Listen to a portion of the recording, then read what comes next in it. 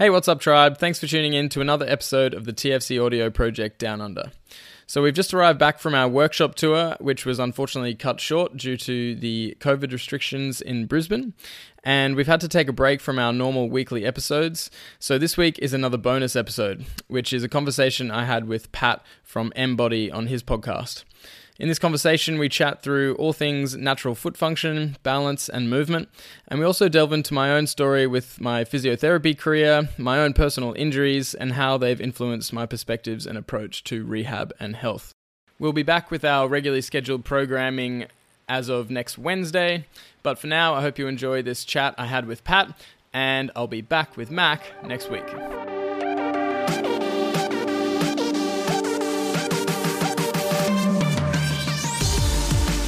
Welcome to the Embody Podcast, where you'll find powerful resources and perspectives for cultivating and experiencing complete human flourishing.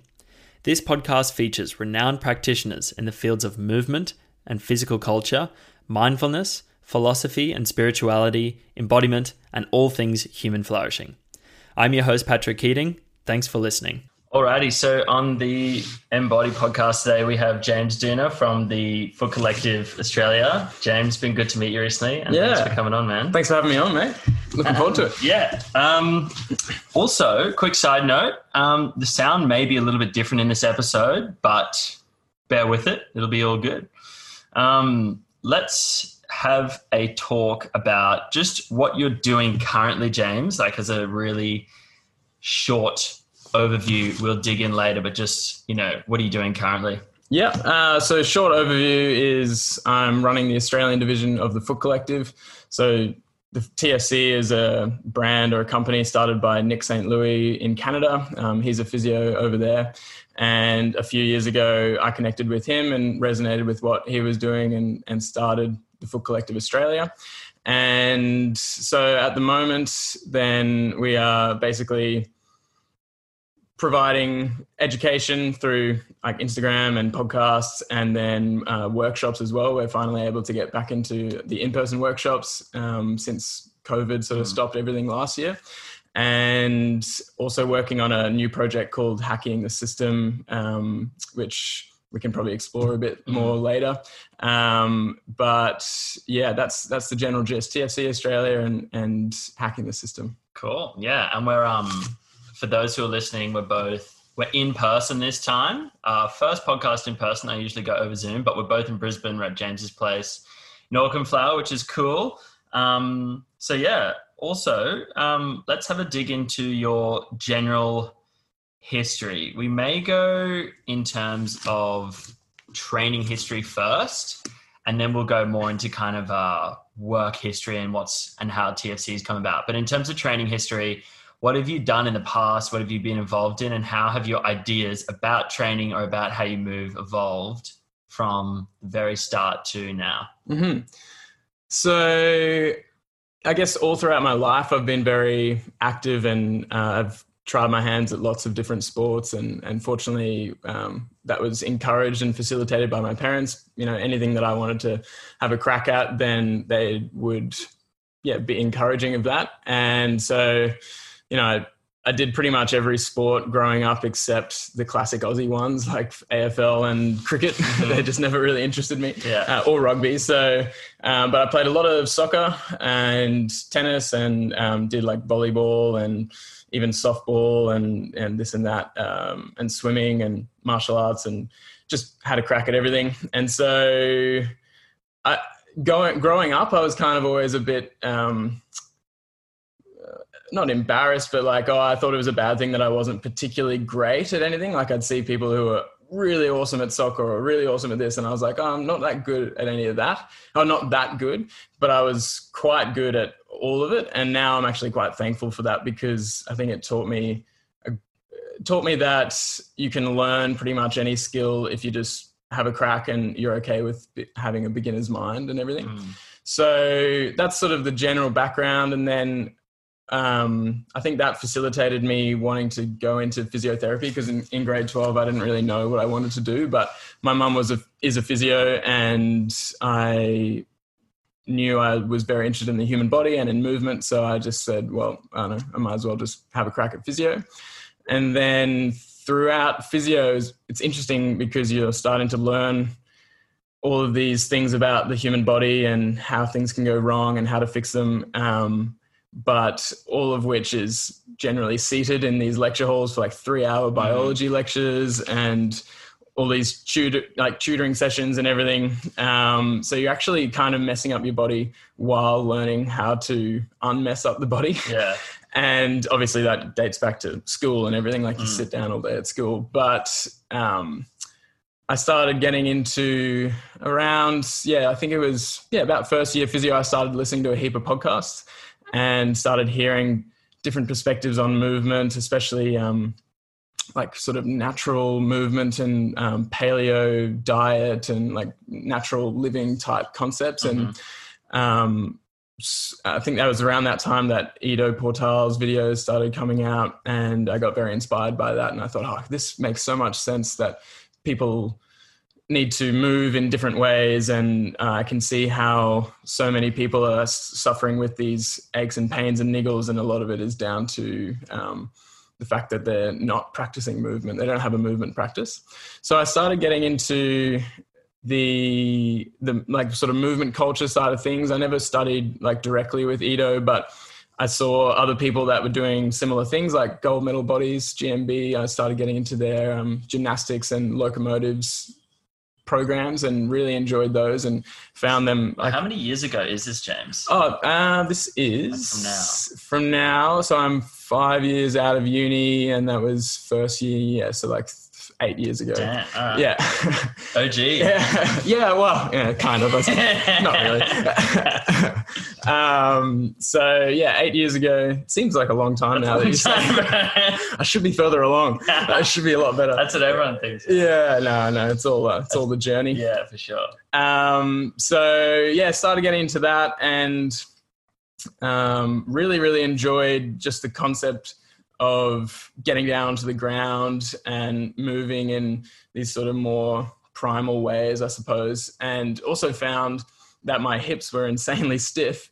And I was like, wow, what's going on? Why are my hips so stiff? And it's like, something clicked. I was like, I'm just sitting way too much. And so started doing a whole heap of work on squats and, the Ido Portal squat challenge, and just started spending a heap of time in a squat and working through these locomotives. And slowly but surely my hips, like everything just started getting more flexible. I didn't really spend much time actually stretching. I just started moving a lot more through these positions, and my mobility got way, way, way better. And so obviously once your strength and mobility gets better, then movement becomes even more enjoyable, and then you're just self-sustaining. So I then explored animal flow, and I've just either heard about these different people through podcasts or from, GMB kind of affiliated with animal flow and things like that. So went through animal flow and like some calisthenics. I think is it convict conditioning? Have you heard of that? It's like I have heard. Yeah. So I did that for a while, and all that sort of more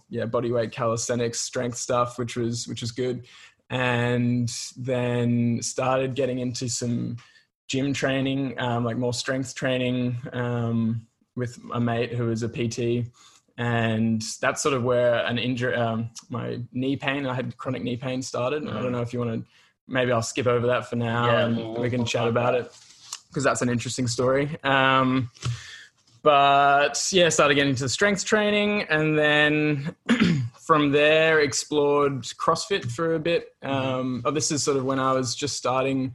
I started my physio career, I suppose, and that was in a very manual therapy focused physio clinic, and started reading a lot more Kelly Starrett and Katie Bowman, and realized more and more that I just got a deeper perspective on movement, and realized how important movement is, or how important movement was for sustaining the results I was getting with manual therapy. And then started getting into the CrossFit realm, and then into more the sort of TFC. After getting into CrossFit, which was related to a career change, then I started getting into the TFC side of things and started balancing on things a lot, pretty much. And now I just do a combination of all the above, pretty much. And some like knees over toes style training, getting into like the real movement and range of strength stuff lately as well. What's we should give the context of the chronic knee injury. What made that come about? In your recollection or your opinion, like what contributed to that, and how did you go about dealing with it and overcoming it? Yeah, so it's a good story because it's an illustration of what not to do. So I pretty much started getting into the strength training, like the gym training side of things. I think it was in my first year as a physio. Started going into that more, like going hard into that basically. And I've always had sort of big, strong legs, sort of naturally, I suppose, strong legs. And so like first few weeks of the gym, I was like, oh, sweet, I can back squat 80 kilos. I can do that for reps. I'll just do that. And I'll follow it up with a heap of box jumps, and I'll follow that up with, a heap of just plyometric stuff. And it's like, this is great, feeling good. And sort of backstory, I guess, years before in soccer, I'd sprained my right ankle 3 times in 1 year. And that kind of ended my soccer career, just mostly out of frustration. And anyway, that right ankle's dorsiflexion never fully came back the same as the left. And I'd always have like an impingement kind of feeling in it, which was never an issue for the more lighter stuff with locomotives and obviously like the calisthenic stuff. But as soon as I started loading that a lot with heavy squats and plyometrics, then my right knee started to get a niggle. And then at the time, even though I was a physio, I was like, it's just a niggle. I'll sort of just work through it, or maybe take a few more rest days or whatever. And I even, I don't know what I was thinking about. I even started putting like Tiger Balm on the area and just get through the workout and it'll go away kind of thing. And also my mindset at the time was kind of because of the manual therapy clinic I was in, I was like, I'll just figure it out with these treatments. They'll fix it if it becomes a problem. And so I just kept training and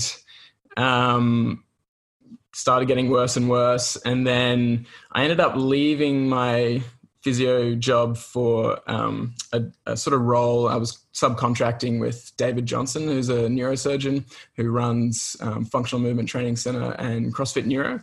And so he was obviously really into CrossFit and still is.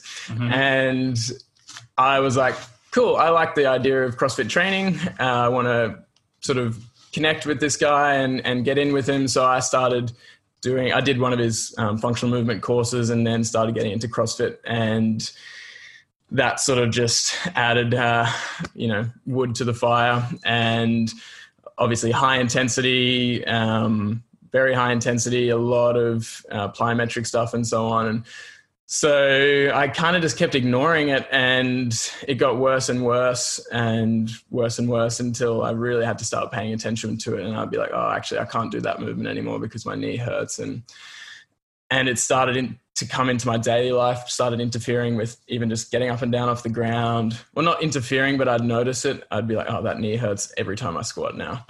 And so that's the way of the body. Like it'll give you a little whisper. It'll say, hey, you should probably do something like this. And then if you ignore it, then it'll just get more and more intense until it starts screaming at you, basically. So where it takes an interesting turn now as well is through the neurosurgeon, we were connected with a musculoskeletal doctor, and actually he's since passed, so rest in peace. He was a really nice guy, and he basically was like, oh, you've got something going on with your knee, come in, we'll give it a scan, we'll check it out and see what's going on. And basically he ultrasounded it and was like, yep, it's a calcific quads tendinopathy. So basically calcium deposits in my quads tendon, which is a result of chronic inflammation basically. And So from stress, like it gets little micro stress, and then it's a lot of inflammation, and then the body's protective response is to try and calcify the area, basically. Sure. So, and the whole area was obviously very sensitized, and from there, so on the spot, actually, he goes, well, what we can do is fenestrate it and inject it with cortisol. And what's fenestrate? So fenestrate is where they puncture it with a needle. So they get in there and like, basically it just felt like he was just working his way in through the tendon with a needle, which was probably one of the most painful experiences of my life. It was really intense, and I kind of didn't expect it to be that intense. But the idea of that is it promotes blood flow, because tendons don't get as like much blood flow. Acupuncture kind Pretty of thing. much, yeah. Really digging in. Yes, exactly. Yeah. And then that promotes like a fresh inflammatory response, I suppose, to promote healing, but also injected it with cortisol. And so what happened then was like, wow, that was really painful. Knee hurt the worst it ever has for a couple of days, and then it stopped hurting. I was like, cool. Like, this is a good chance. I can do some rehab and maybe I can get my knee back. Like, epic. This is great. And the interesting thing is, without the symptoms, then you start getting a bit more complacent. You're like, oh, cool, I can go down to the park and run around now, or like, throw a frisbee or do something that I couldn't do before. So I'd be doing that, and then my left knee starts hurting. Exact same pain, exact same spot, except in my left now. Really? Yeah. Hectic. Yeah, it's really interesting. And so... And I think to myself, I'm like, okay, something else is going on here. And based off my experience in the manual therapy job, the connections in the body are like, pain isn't always, in fact, most of the time, it's not an actual result of like the calcific tendinopathy. It's a result of everything going in your body and a protective response of the brain. And obviously that's the pain science going on. And there's, psychosocial factors as well. So I was like, true, I can't just inject it and expect, nothing else to happen. So then out of interest, I was like, I'm interested to see what's going on with the knee, with the left knee. So I went in to the same doctor, and he ultrasounds and goes, yep, this one's got calcific tendinopathy as well. And then, so I'm like, well, that was just sitting dormant there for like the last few years, zero symptoms. Like up until then I could pistol squat and full depth pistol squat, everything on that knee, zero symptoms. As soon as I inject this right knee, then the left knee starts hurting. That's so weird. Yeah. And so I'm like, right, that's interesting. And he goes, well, we can inject this one too if you want. And he did the last one for free. And so I was like, all right, might as well. Yeah. I mean, sure, let's go for it. And then, so he did that, and then the knees hurt. The left knee hurt, worst it ever has, and then settled down. And then I was like, all right, cool. Now is my chance to like do some proper rehab. And he was all on that train. He was like, it's your job now to do the rehab properly. It's, it's like we do the injection, but it's not about the injection. That just gives you a window. And I'm like, yeah, cool. I know this. I'm a physio. I can do it. So I started to do my own rehab, because I was like, cool, I know what to do. And, I thought I knew what to do. And I think I knew like a good chunk, but what I couldn't do was look at my own movement patterns and see where I was going wrong, to sort of stress certain areas in the wrong ways. I didn't know how I was breathing. I didn't know how my core was activating. And so tried to do my own rehab. I also wasn't accountable to anyone except myself. So going through the motions, and then eventually I was like, the knees are feeling pretty good. I could probably do this light CrossFit workout with skipping. Like, I just won't do any deep knee flexion. I'll just, keep it sort of keep the knees straight and everything. Did one CrossFit workout, and like they blew up. The knees just blew up from zero pain to like heaps. Like, I was struggling to walk for a few days. And then it was actually around that time that I was looking into the TFC side of things, and was like, I might be thinking about making a transition here. And I kind of wanted to get out of the CrossFit scene anyway, not because CrossFit is bad, but just because it kept flaring up my knees, and I was kind of just frustrated by it. And so there's more to that story as well. But from there, I started getting into the TFC stuff. And also because I was because my knees were so shot, I started getting a lot into hand balancing, which was great. A great sort of just avenue to go down it while I couldn't use my knees. And then from there, I met, as I was making the transition to TFC, then I just coincidentally met Kelly Mann, who's an exercise physiologist. She was, at the time, she was working up at Northgate, but she's in the Valley now. And she was like, oh, dude, tendons are my thing. Like, come in and see me. I was like, oh, cool. Because at the time, I didn't actually have anyone, even though I was connected in the industry, I suppose, I didn't have anyone that I was like, I would really trust that person to do my rehab. So that made all the difference. Like, it was still a long slog, but she had a look at how I was moving, changed the way I was breathing, changed the way I was activating my core. And then also just programmed it for me and just took all the guesswork out of it and just said, do this, this, and this. And I went and saw her every week. And then that made all the difference. I started experiencing actual change in my knee pain, and obviously started feeling a lot stronger. I was doing a lot of tempo work, a lot of quad dominant, knees over toes, tempo work kind of stuff. And yeah, it was still it was an up and down process. It wasn't linear. Like, no rehab is really linear. You still sort of go up and down and squiggly for a bit. But through that, I learned a heap about my body, and I think I became a better physio as well. And now I can do pretty much anything with my knees that I want. But I will notice that if I don't keep up some good training of the knees, then they'll start to hurt, and I'll be like, okay, true, I haven't been doing my, I guess it's prehab now. But yeah, that's pretty much the story with the knees. What do you think, like, what's your hypothesis on why the knees will hurt again if you don't, like, train them? Yeah. Is the initial cause still there, is what I'm saying? I would say the calcification is still there. So tendinopathies, they found that once it's a chronic degenerative tendinopathy, then those structural changes tend to stay there. And it's the whole concept with tendinopathies is treat the donut, not the hole. So it's treat everything surrounding the tendon, and the tendon can obviously get desensitized. A lot of it's down to sensitization and how your brain, like, you know, if you've had a chronic injury or even a really bad acute injury, your brain's more protective of that area anyway. So any lapse in strength or any lapse of conditioning is more likely to bring on that protective response of pain. So it's partly structural, partly there's still probably some degeneration in there, and partly a sensitization thing, I think. Is the hypothesis. Yeah, true. And when you were getting into the knees over toes stuff, what kind of things would that look like? It was a whole heap of like weighted decline squats with slow tempo up and down. Decline as in heels elevated? Yeah, heels elevated. Yeah. And up until then, like, I'd been doing definitely far less of that stuff than I should have been, because the narrative with the CrossFit is very hip dominant squats, which is related to Olympic. Well, I mean, there's different things, but sort of, it's very like powerlifting style, like wide knees and like uber glute activation, and uber glute activation. No knees over toes, legit. And obviously Olympic lifting, you'll see lifters do a lot of knees over toes stuff because they still do have to for their sport. But in general, the CrossFit was a bit much more hip dominant, and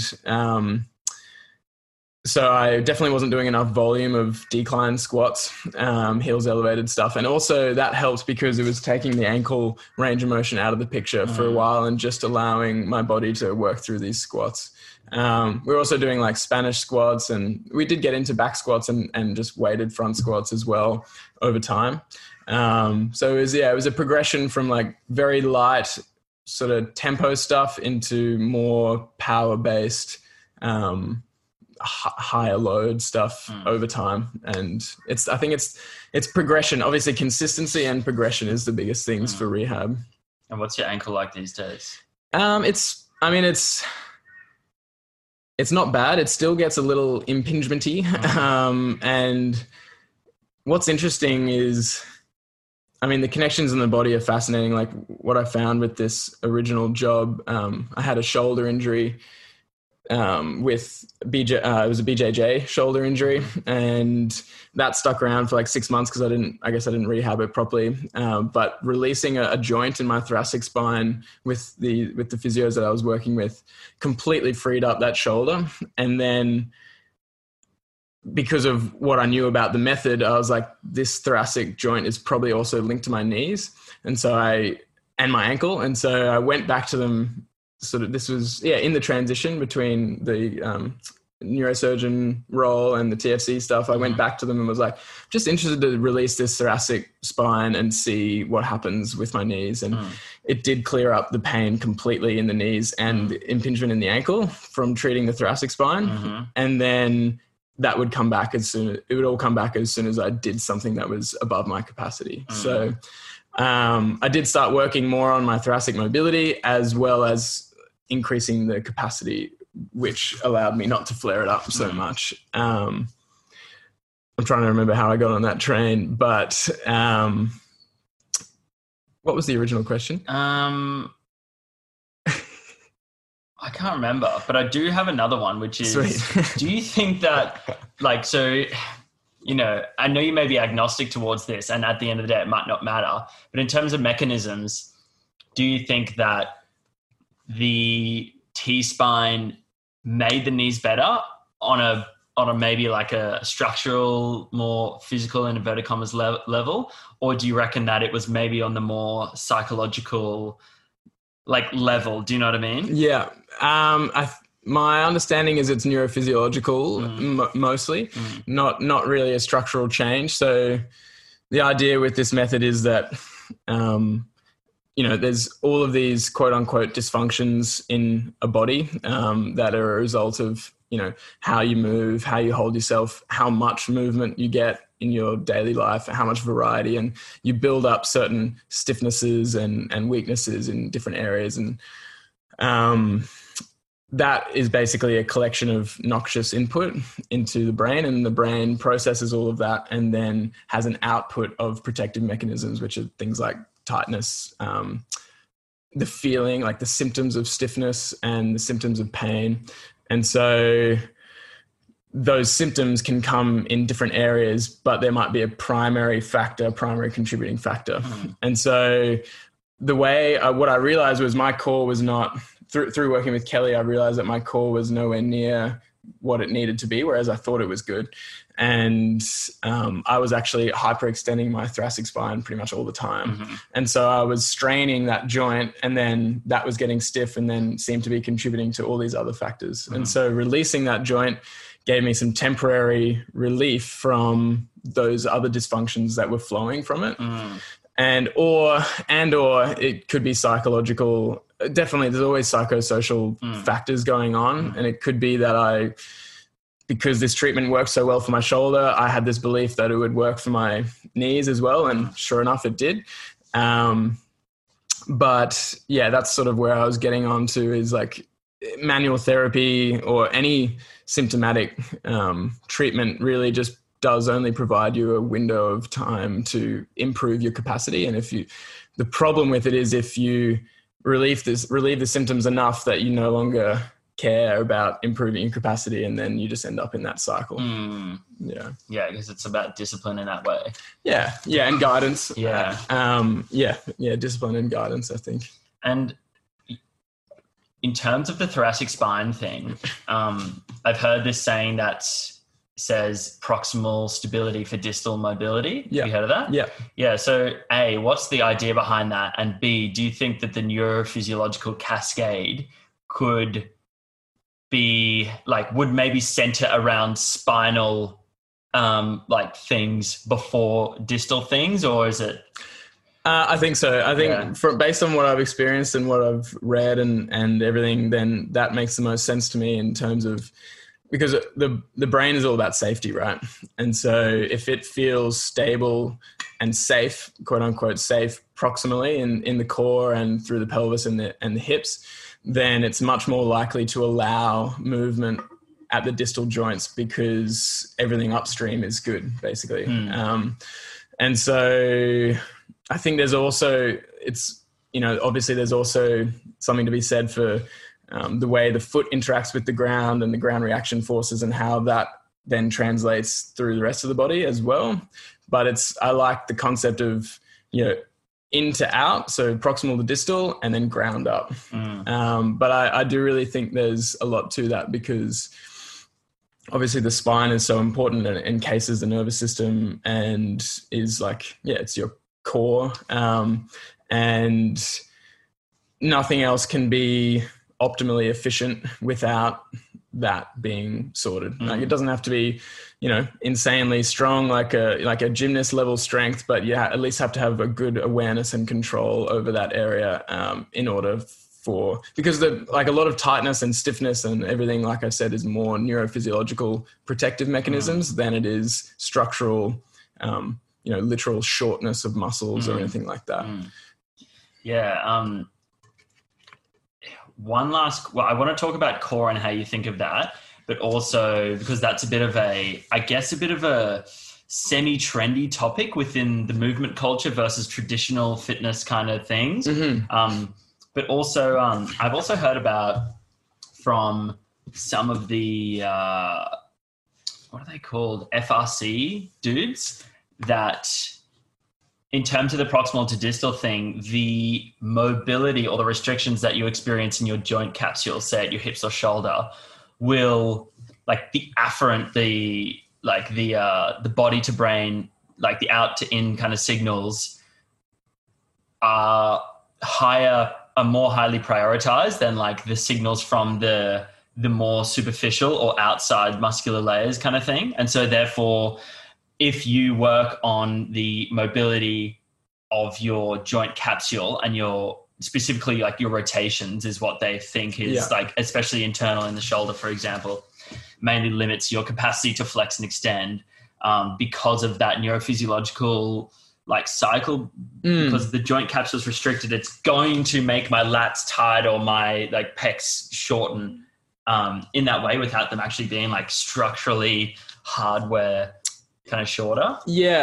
I haven't delved very deep into the FRC stuff, but a lot of people in the TFC community are into it, and so I can really only speak based off what I know and also just what I think about that whole concept. But it does make sense that if you're, I guess to put it into context, is that no modern human really moves naturally anymore. So our joints and our DNA on that deep level expects a very high quantity, quality, and variety of movement every day.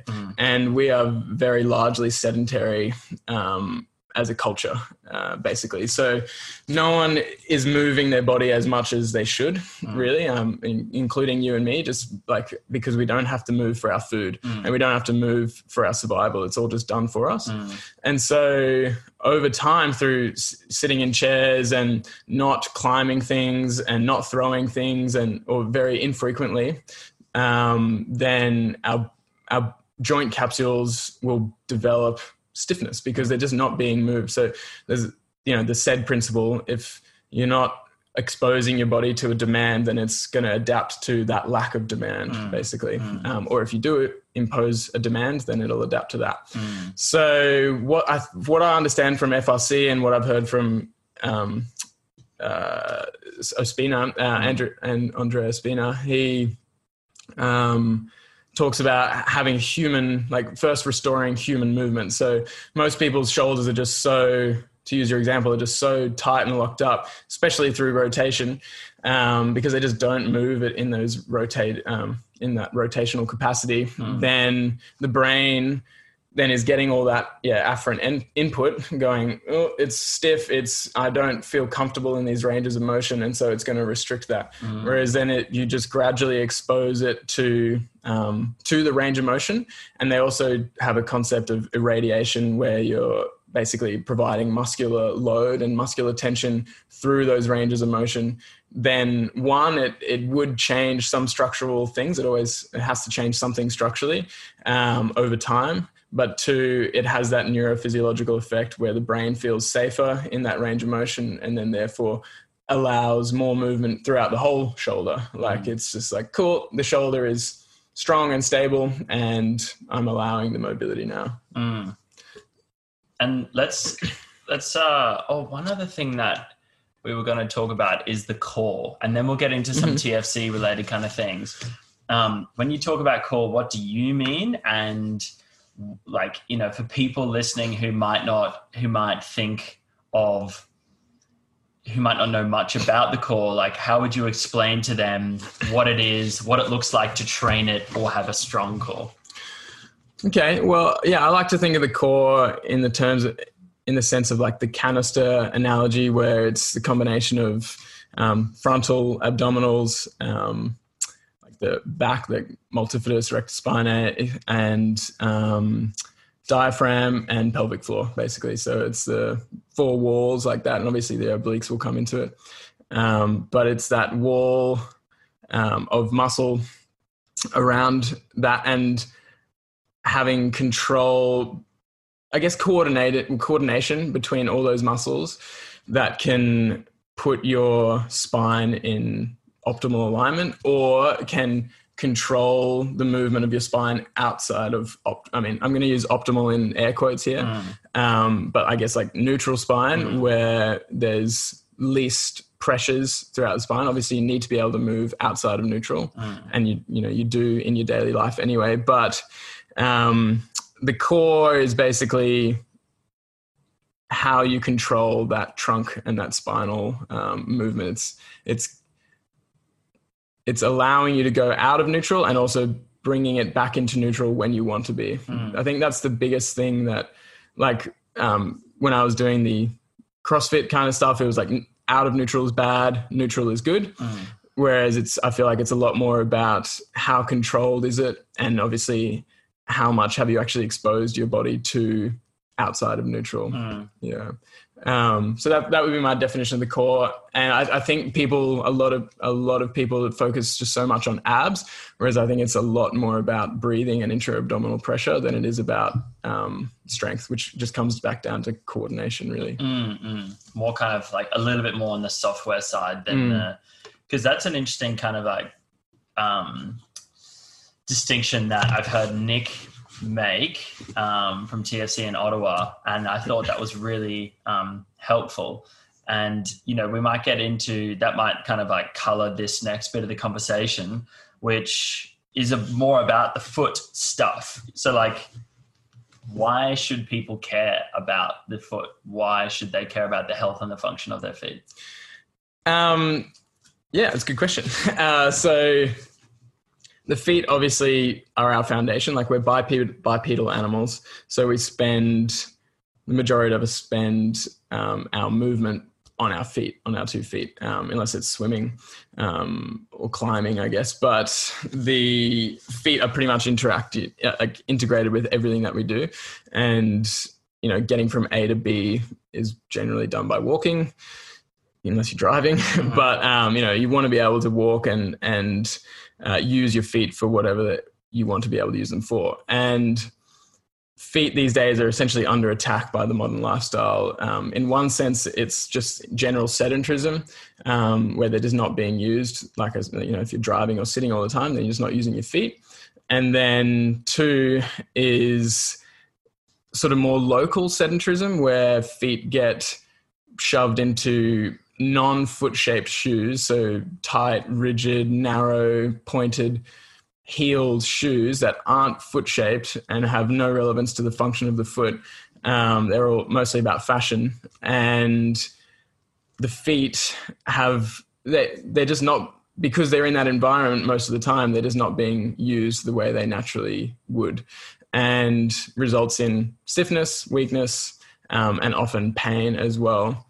But for some reason, the traditional narrative is just that feet are fragile.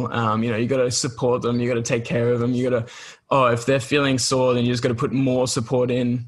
We got to make sure you've got, 5 inches of foam between you and the ground. And it just doesn't make any sense in terms of natural foot function. And so given that the feet are sort of under constant attack from those outside forces, then it's very important to bring awareness to the fact that you don't have to go down that path. You can choose to restore natural foot function through the right behaviors, basically. So, I guess why should people care about their feet? You want to have good foot function long term. You'll really notice if you have, say, plantar fasciitis or some kind of foot pain, because every time you get up and walk, you'll be like, oh, that's right, my foot hurt. Like, it's involved in everything. It's like back pain, kind of. Like if you're doing something, if you've got back pain, you'll notice it in pretty much everything you do, and similarly with feet. And a lot of people are just stuck in this cycle of foot pain and symptomatic treatments that aren't actually resolving the root cause. And what is it about modern footwear that you're talking about? What actually happens in the foot as a result to walking in or being in modern footwear all the time? And what happens, like what would then happen to your foot if you started to transition into more minimalist shoes, barefoot shoes, and walking and living barefoot? Yeah. Well, yeah. So the feet, the two primary functions of the feet are as sensors and like movement, basically. So from the sensation point of view, I mean, you hear different stats. Like some people say 7,000 nerve endings in each foot. Some people say 200,000. I'm going with the 200,000 number, but it's basically it's very sensitive area. It's similar to the hands and the tongue and face in terms of that, like the sensory homunculus. Like feet are very overrepresented in the brain because they're such important sensors, because they're taking information from the ground and passing it to your brain so that your brain can have like an intelligent or an effective output as a result of that information. So sensation and then movement. So there's 26 bones, 33 joints, and 4 layers of muscle in each foot. So it's a whole heap of hardware. And the only reason for a joint to exist in the body is for movement. If you didn't need movement, then there wouldn't be a joint. And so there's a whole heap of joints in each foot, and between like the tarsals and metatarsals and obviously phalanges, so all the way through. And they need movement just as much as like your elbow needs movement, but it's just smaller scale. And the way the foot gets that movement is through interacting with the ground and with uneven terrain as well. So rocks, logs, sticks, things that, hills, like all of these things change the way your foot adapts to the ground, and therefore the accessory movements of those joints. And what modern footwear does is disrupt both of those functions. So we'll start with we'll start with width. So the width of the toe splay is very important for balance and also arch control. And if you have a pointy shoe, like most, obviously dress shoes and high heels are really good examples, but even pretty much all athletic shoes these days have some kind of point if you look at it. And a point will then obviously bring the toe splay in and also just constrict the splay of the whole foot, like including midfoot and like the metatarsal area. And then, so that's a movement thing. And then most shoes are also rigid. And it's interesting that a lot of these characteristics are made by design. Like shoe manufacturers actually want to put rigidity in and want to point. And some of that's to do with fashion, and some of it's just to do with like, we got to add more technology to sell our shoes, basically. So, and Ito has that quote where it's like high-tech shoes, low-tech feet, and vice versa, low-tech shoes, high-tech feet. But so rigid and narrow, that's affecting the movement. So you're not getting anywhere near as much movement in your foot. And then a heel, obviously, again, is related to how much movement you're getting in terms of ankle dorsiflexion, which is a very important joint range of motion. And so people are spending their time in plantar flexion without realizing that they're constantly in plantar flexion and never moving through dorsiflexion or never moving through much dorsiflexion. And then they wonder why they can't squat down to the ground, heels down. And they're like, my ankle's really stiff. It's just spending all day in a heel. And that includes athletic shoes with a drop. And then the other huge thing is just the cushioning component, or having that distance between your foot and the ground disrupts the sensory information that's going through your foot. So you can't actually have the appropriate motor or movement outputs because you're not getting the right input. So better quality inputs will equal better quality outputs in general. And so low quality input, like all this foam, is going to change your ability to have a good output. So that's the modern footwear. That's the issues with modern footwear that are getting talked about a lot more lately, which is great. But it sort of seems very crazy. I mean, just said that when it comes down to it, it just seems crazy that you're like, how do people not know that you should wear shoes that are foot shaped? And why are the most foot shaped shoes like Vibrams that just look like a glove for your foot? Why do they look so strange? And why are people so freaked out by them? It's like, it just looks like a foot. It's like if you wore a glove, you're going to be going for as minimal amount of padding as possible to protect your hands so that you can use your fingers properly. It's the same with the foot. Just go with as minimal amount of protection as you need, which will change maybe depending on the terrain, but just protect the foot. It's an important structure. You got to protect it, but don't disrupt the function of it. It's like reminds me of going skiing, and when you might borrow someone else's gloves, or, there's like, you have to borrow someone else's gloves because like your ones got wet and they're really different. Maybe you have like the mitt ones or something like that where your fingers are all closed and then you're trying to do shit and you're like, fuck, these gloves are so annoying. Or then you get these really big fat ones that are like really meant for really cold conditions, and then you feel useless, and you're always wanting to have, it's always a balance, when you're in the freezing snow, a bit more protection is necessary, but it really highlights the difficulty to be able to manipulate anything with the gloves. Yeah, exactly. And I love that analogy because it's like, imagine if people spent all day in these like oven mittens, like really tightly fit oven mitts, and then they get home, take off the oven mitts, like, oh, my hand's so stiff and like, oh, it's a bit sore. I need to like, and then they go to someone and that person's like, oh, you should probably get some support in that oven mitt. It's like, maybe you just shouldn't wear that oven mitt and wear like a thin glove instead if you have to wear gloves. It's like, it's just a lot more obvious when we talk about it with hands. And I sort of have this catch line called feet like hands. Like they are just the hands of our lower body and they deserve just as much love and attention as our hands do. And they should be quite dexterous and mobile and, maybe not quite as dexterous as the hands, but should have a good amount of dexterity and control through your feet as well. And in terms of outputs, you talk about like the inputs being really restricted when you wear the foam. What kind of things would it look like to have restricted outputs? So,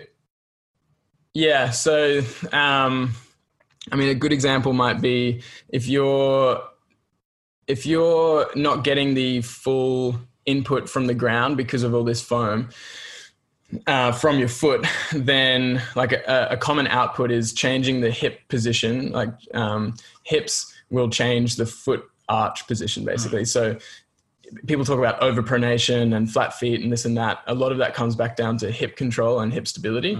And so if you're say, for example, you're hiking and you've got this big, thick cushion between you and the ground, and which also acts as a lever for your ankle to roll out.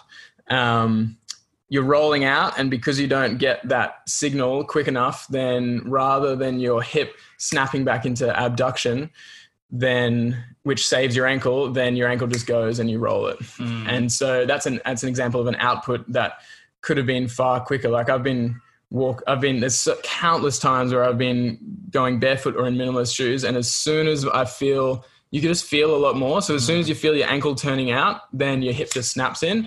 And obviously there's something, your ankle will react as well. But a lot of it's the powerful hip abduction, which brings the ankle back into alignment. And it just happens like that in an instant because you're getting good inputs. And your brain, especially, I suppose, with all the balance training I do, my brain is very efficient at going, okay, that's how I maintain stability. That's how I maintain alignment. Let's talk about that relationship between the foot arch and the hip stability. So a lot of people, when looking at a flat arch, will try and treat the arch with a orthotic or something like that. And they'll still have, they'll just be standing like really flat-footed with like knee in, kind of like knee valgus, and you could usually pretty on cue. Sometimes you won't though.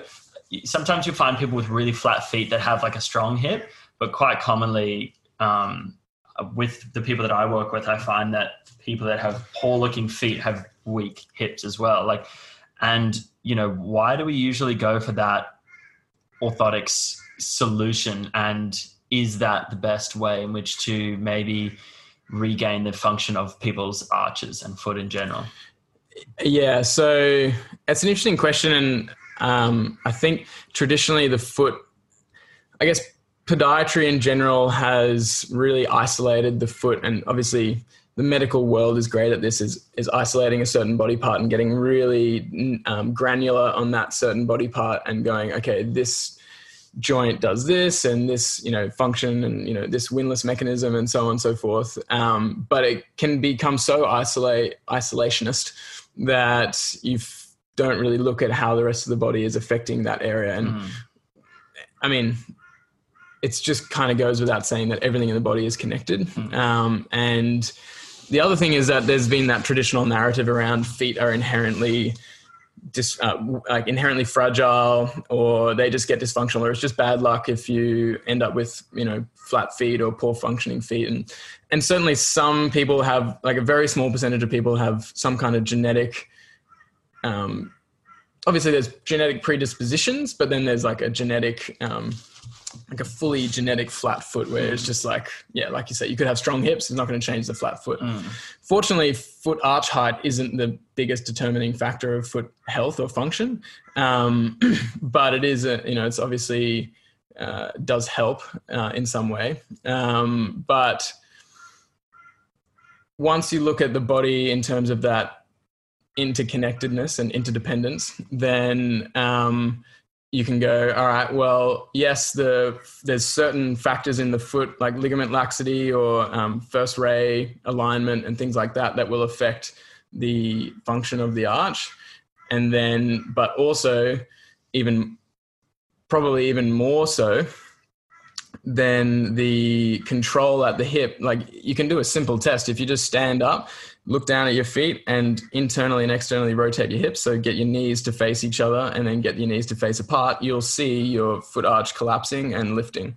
And so it's very easy to see that the hip will affect the foot. And once you take that integrated approach, then you start to realize, well, the body is the support system of the foot, and your proximal stability is part of the support system of the foot. And obviously environmental factors like footwear around the foot will make a big difference as well. And so there's actually a new, like Andy Bryant, who's our podiatrist in Melbourne, who's been part of TFC pretty much since I have been. Him and Nick are working on starting Is he Melbourne Soft Tissue Therapy? No, that's Mick. He's another foot nerd. So Andy is just on Instagram. He's just Andy Bryant _podiatrist, I think. But really great resource of information. And since sort of understanding the TFC approach, I think he's prescribed like maybe 2 or 3 pairs of orthotics because they are relevant in certain situations, and especially as like, I guess, a stopgap measure it's like a brace basically, or a crutch. It helps you get you through your day while some tissues are desensitizing, and you can alter some loading patterns to certain tissues, which can be helpful, but it's always with the mindset of getting out of them as quickly as is feasible, as quickly as your body can tolerate, and having an exit plan. So Andy's starting what's called a Society of Natural Podiatry, which is basically their full focus or goal is to restore the natural function of the foot, rather than sort of, I guess, covering up the symptoms with orthotics. Because the more support you give your body, the weaker it gets and the more it needs that support. So people are in this cycle of getting prescribed an orthotic, then their foot is even less able to tolerate the demands of their day without the orthotic. And then, then they have to end up wearing their orthotic all the time, and they can't walk barefoot on the beach. They get told never to ever go barefoot because it's probably going to hurt. And then they get this fear or this like stigma around barefoot, and what they really need is just a progressive plan to strengthen and mobilize the feet and restore that natural function. And when so you guys do lots of stuff with beam, you do a lot of stuff with hacky sacks and whatnot. Where would people give us the kind of trajectory in terms of like foot nutrition that someone with really weak feet who's been in orthotics for 20 years might start at? And then, where does it kind of progress to in terms of like inputs for foot nutrition? Yeah, cool. So we talk a lot about the simplest thing you can do for feet is just to switch to natural footwear or to spend as much time barefoot as possible. And the caveat there is if you've been in supportive shoes and orthotics for 20 years, then that's like you've been sitting on the couch for 20 years, and you're going to have to take a sort of gradual approach to exposing yourself to that new load. So if you switch to barefoot and natural footwear, it's a much higher demand on your feet. So if they're not ready for it, then it's like going from the couch to lifting 100 kilos, the first day, you're going to end up pretty sore and you might injure yourself. So there is that caveat, but basically the biggest and most important thing is to change the environment of your foot, which will make the biggest difference to health and to the foot health. And a lot of people will get really great results just from doing that. But it obviously can help to either quicken the transition or sort of decrease the amount of discomfort you're getting by adding in some extra challenges to the foot. So I generally start with, the one thing is toe spreading. So getting the toe splay back. So we sell these little silicone toe spreaders, which we call wild toes. So that can help resplay the foot after being, in narrow shoes for a long time.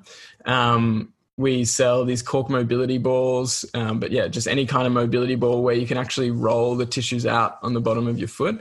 And I like to think of that just as a supplement for the deep pressures that we would experience in nature. So the feet are really like the only part of my body that I roll out now, because that's actually, they would be experiencing that in nature pretty much, every day is some kind of deep pressure. And if you go for like a barefoot hike or a creek rock hop or something like that, which I try to do a fair bit, then you really notice the importance of being able to tolerate deep pressure through your feet. Because you get poked in the arch and you're like, oh, yeah. So your feet don't want to be so sensitive that you step on something and you have to change your whole movement pattern because that arch is too sensitive. It's like, no, your arch should just be able to tolerate your full body weight on it like that. It's just what feet should be like. So I'd start there, spreading and rolling out the feet, and then working on some balance, like just flat ground balance stuff, because that's how you integrate the hip stability with the arch control. And, I've got a bunch of, all of this stuff is in actually videos on my website, which I'm sure we can link. But that would be starting to work on, just the stability of that foot ankle complex and how that integrates with the hip. And the important thing there is not just standing on one leg and just, standing on one leg. That's boring. You want to be challenging the body to move in different directions while stabilizing on one leg. So a great place to start is like a clock face drill, which is also like a star excursion concept, which is like a well-researched outcome measure. But yeah, clock face drill. And then I'd be starting to get into like things like beam work or more like plyometric or like full range strength training, because it's not only foot specific stuff, but working on squats and hinges and, functional movements and sort of ground movements. Like even just sitting here on the ground, we're changing positions a lot. My ankle's going into dorsiflexion and plantar flexion on the other side. And, just exposing it into those more, like non-exercise movement as well is going to be a big part of it. And in terms of the foot and hip integration stuff with balance, I think like balance in terms of, because you go through the traditional components of fitness, it's like strength and then like flexibility and speed and power and coordination. And balance, I feel like it's kind of like a lot of people might look at that, I feel like, and think, it's kind of not the most important one. Like you would definitely want strength and power before that because it's very sport kind of orientated. And balance seems like really not a low-hanging fruit, and it's just something that you can really pass off to the side. What kind of things do you get out of balance work, along with speaking a bit more to the integration between the hip and foot as well? Yeah, so I kind of just look at it like efficiency, really. So you can say balance or you can say stability, but either way, it provides. The good thing about the beam is it teaches you when you're in sort of good alignment or efficient alignment, because if you're not, then you fall off, basically. So the beam work is basically, or beam work or beam play, it's a play-based way of exploring a lot of different positions with your body, which those are the exact kind of positions that you'd get into in a sporting match, and of something, depending on what it is, obviously. But your brain is exposed to all of these positions and it learns, did I maintain stability or not? And obviously it's more challenging than just flat ground, but so is wearing like a soccer boot or a football boot because it's narrow. And so having that stability just allows you to, obviously, maintaining stability will allow you to have a better output because you're not off balance. And also that, I guess, the aspect of alignment, like joint centration and joint alignment, will allow you to move more efficiently. So you're just expending less energy for what you're trying to do. And if we're talking about plantar fasciitis, and I've heard Nick say some things about this, and when I first heard Nick talk about plantar fasciitis, I was kind of like, finally, or like, thank you, someone's talking from this kind of perspective. How would you guys kind of look at plantar fasciitis, which is relatively common? Like it's not uncommon, that's for sure. Like I know people that have experienced it, or different variations of it, just having uber tight feet that may not be like, diagnosed or whatever. How do you guys approach that maybe differently to how it's traditionally approached?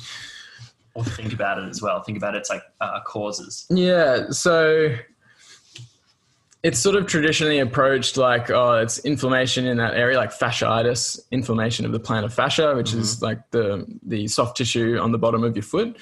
And that's often treated like, okay, well, we've got to unload that tissue, and, that can be done with external support like orthotics and this and that. And otherwise, people, more people will talk about releasing the muscles, and there's the whole ice bottle that you chuck in the freezer and then you release the muscles and things like that. And some people can get really good results literally just from the releasing the tension in their feet.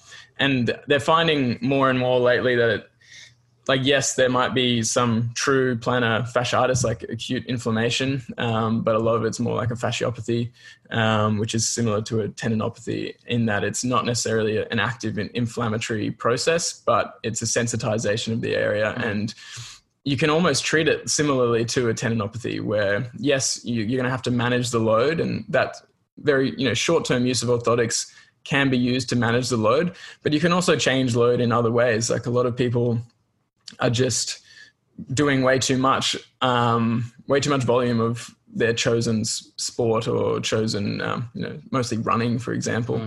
And they're doing it in shoes that disrupt the function of their foot. And so their foot is weaker and weaker and stiffer while also getting more and more load on them. Or like a good example would be like someone who starts a boot camp and starts running out of nowhere. So a lot of it's to do with load management, and then the rest is just down to restoring natural foot function, restoring ankle mobility, restoring strength through the foot ankle complex, restoring actual like the balance stuff with the foot hip connection stuff with balance is a really good isometric challenge for the plantar muscles and the fascia.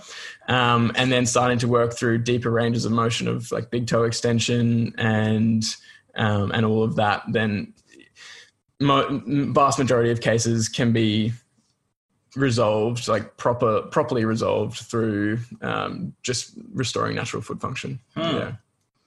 And about the Big Ray, The big Ray. Big Ray. The first Ray. I've heard people talk about that and the fact that you should like try and press your big toe into the ground when you're doing things and this kind of stuff. And I've also experimented with peeling the toes completely off the ground when balancing and when doing different movements and experimenting, feeling what happens in the hip. What does the big Ray do in terms of, when you may be pressing into it during a lower body movement or something like that? And why do people place emphasis on it? Yeah, well, it does provide, again, it's a point of sensation. So it does provide that input to the brain, which then allows that better output. And then it also helps provide stability in the foot itself. So if you think of your foot like a tripod, and you've got 3 points, one's the outside ball of your foot, one's like the inside ball of your foot and your big toe, and one's the heel. If you kick one of those legs of the tripod out, collapses, it just falls down. And so regardless of what's going on upstream, really. So again, with that same test that we did for the hip and arch control, where you turn your knees in and out, you can also try purposely pushing your big toe in and noticing how much more your foot collapses when you do the internal rotation of the hip.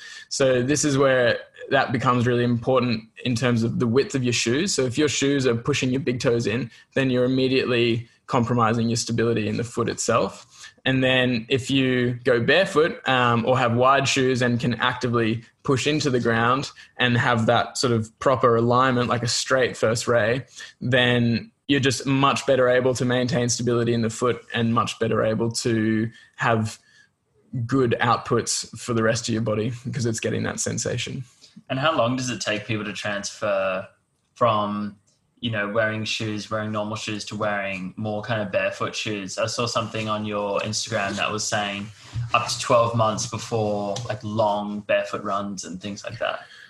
Yeah, it's hard to say really because everyone's going to be so different based on their history with shoes and orthotics and movement in general. So you can't really give a specific number, but in general, I would say it's quicker than people think.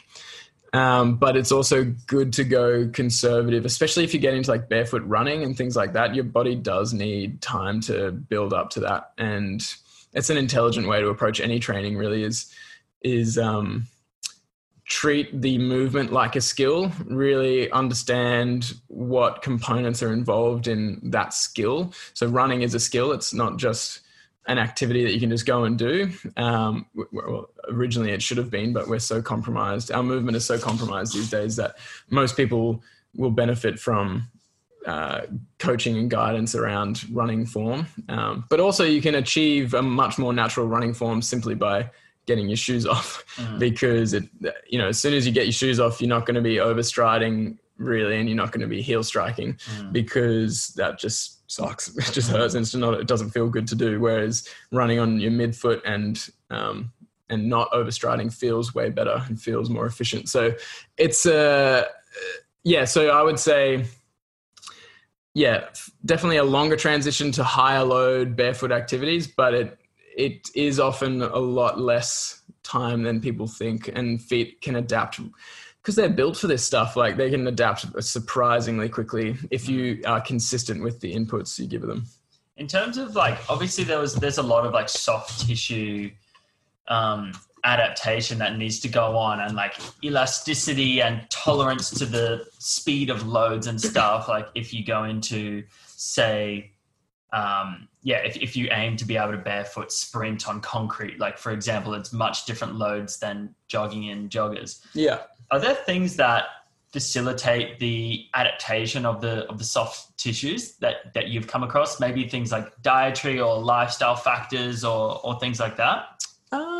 It's a good question. I think, in any conversation about health or adaptation, you're going to have to talk about nutrition and sleep. So if you're simply not getting the nutrients that you need in your food, like enough protein or, obviously the most essential ones, protein, and then there's stuff like collagen that's really important for connective tissue. If you're just not getting those building blocks, then you're going to have a much harder time recovering and adapting.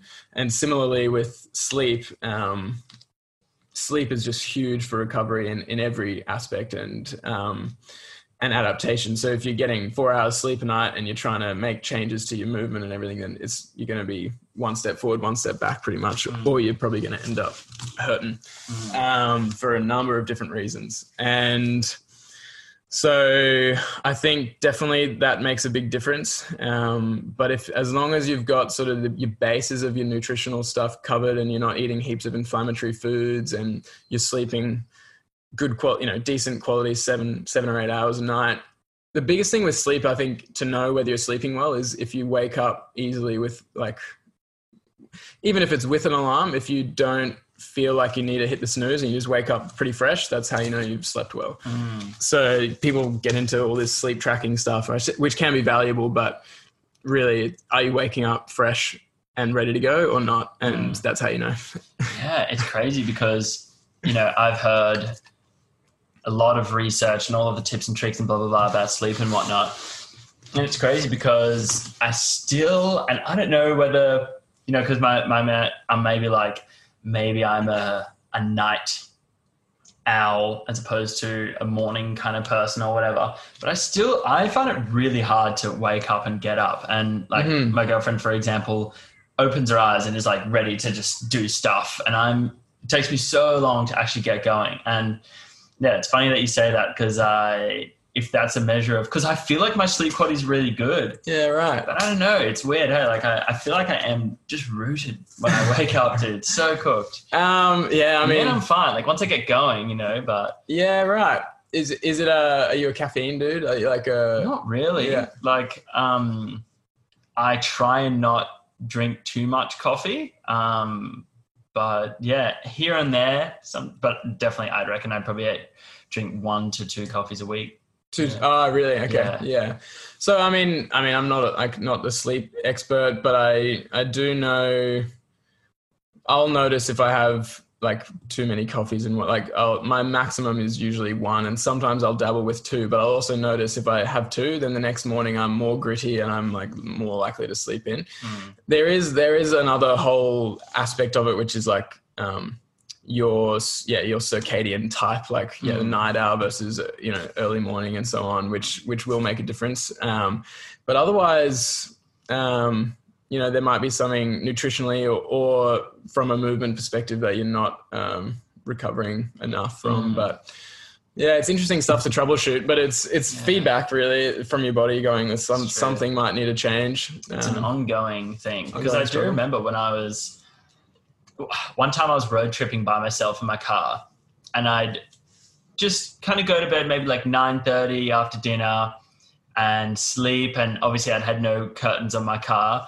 And then I'd wake up almost like clockwork, 20, 25 minutes before sunrise. So at first light and feeling so good. I'd always think back to it it was the best I was feeling ever that I've ever lived through. And it's so hard to pinpoint because there were so many things. I was surfing for 6 hours a day, spending so much time in the sun, having consistent bed cycles, having morning light, being exposed to it being dark when it was and light when it was. And there was so many different things going into it and also psychologically feeling incredibly free and chilled. And so, yeah, it's definitely an ongoing thing for me to think about. Yeah, that's the thing. There's so many factors that'll come into sleep quality, and you can really only just do your best to troubleshoot and figure out but it's good not to get to obviously beat yourself up if you're this is, it's I'm not waking up as good as I could be. It's it's a trial and error thing really, I guess. And I've found if I eat too late, that'll affect, if I eat too close to bed, that'll affect it. And obviously having alcohol will affect it and all of those classic things. But it can be frustrating when you can't figure it out. If you have tried a bunch of things and you can't figure it out, it's what do you want, buddy? Tell me explicitly. Yeah, I know. We're sitting on the ground now, and as you said, we're moving between different positions. And I think you've referred to this as kind of ground culture. Yeah. Why would someone do this, and what's it in comparison to in the way that people usually live?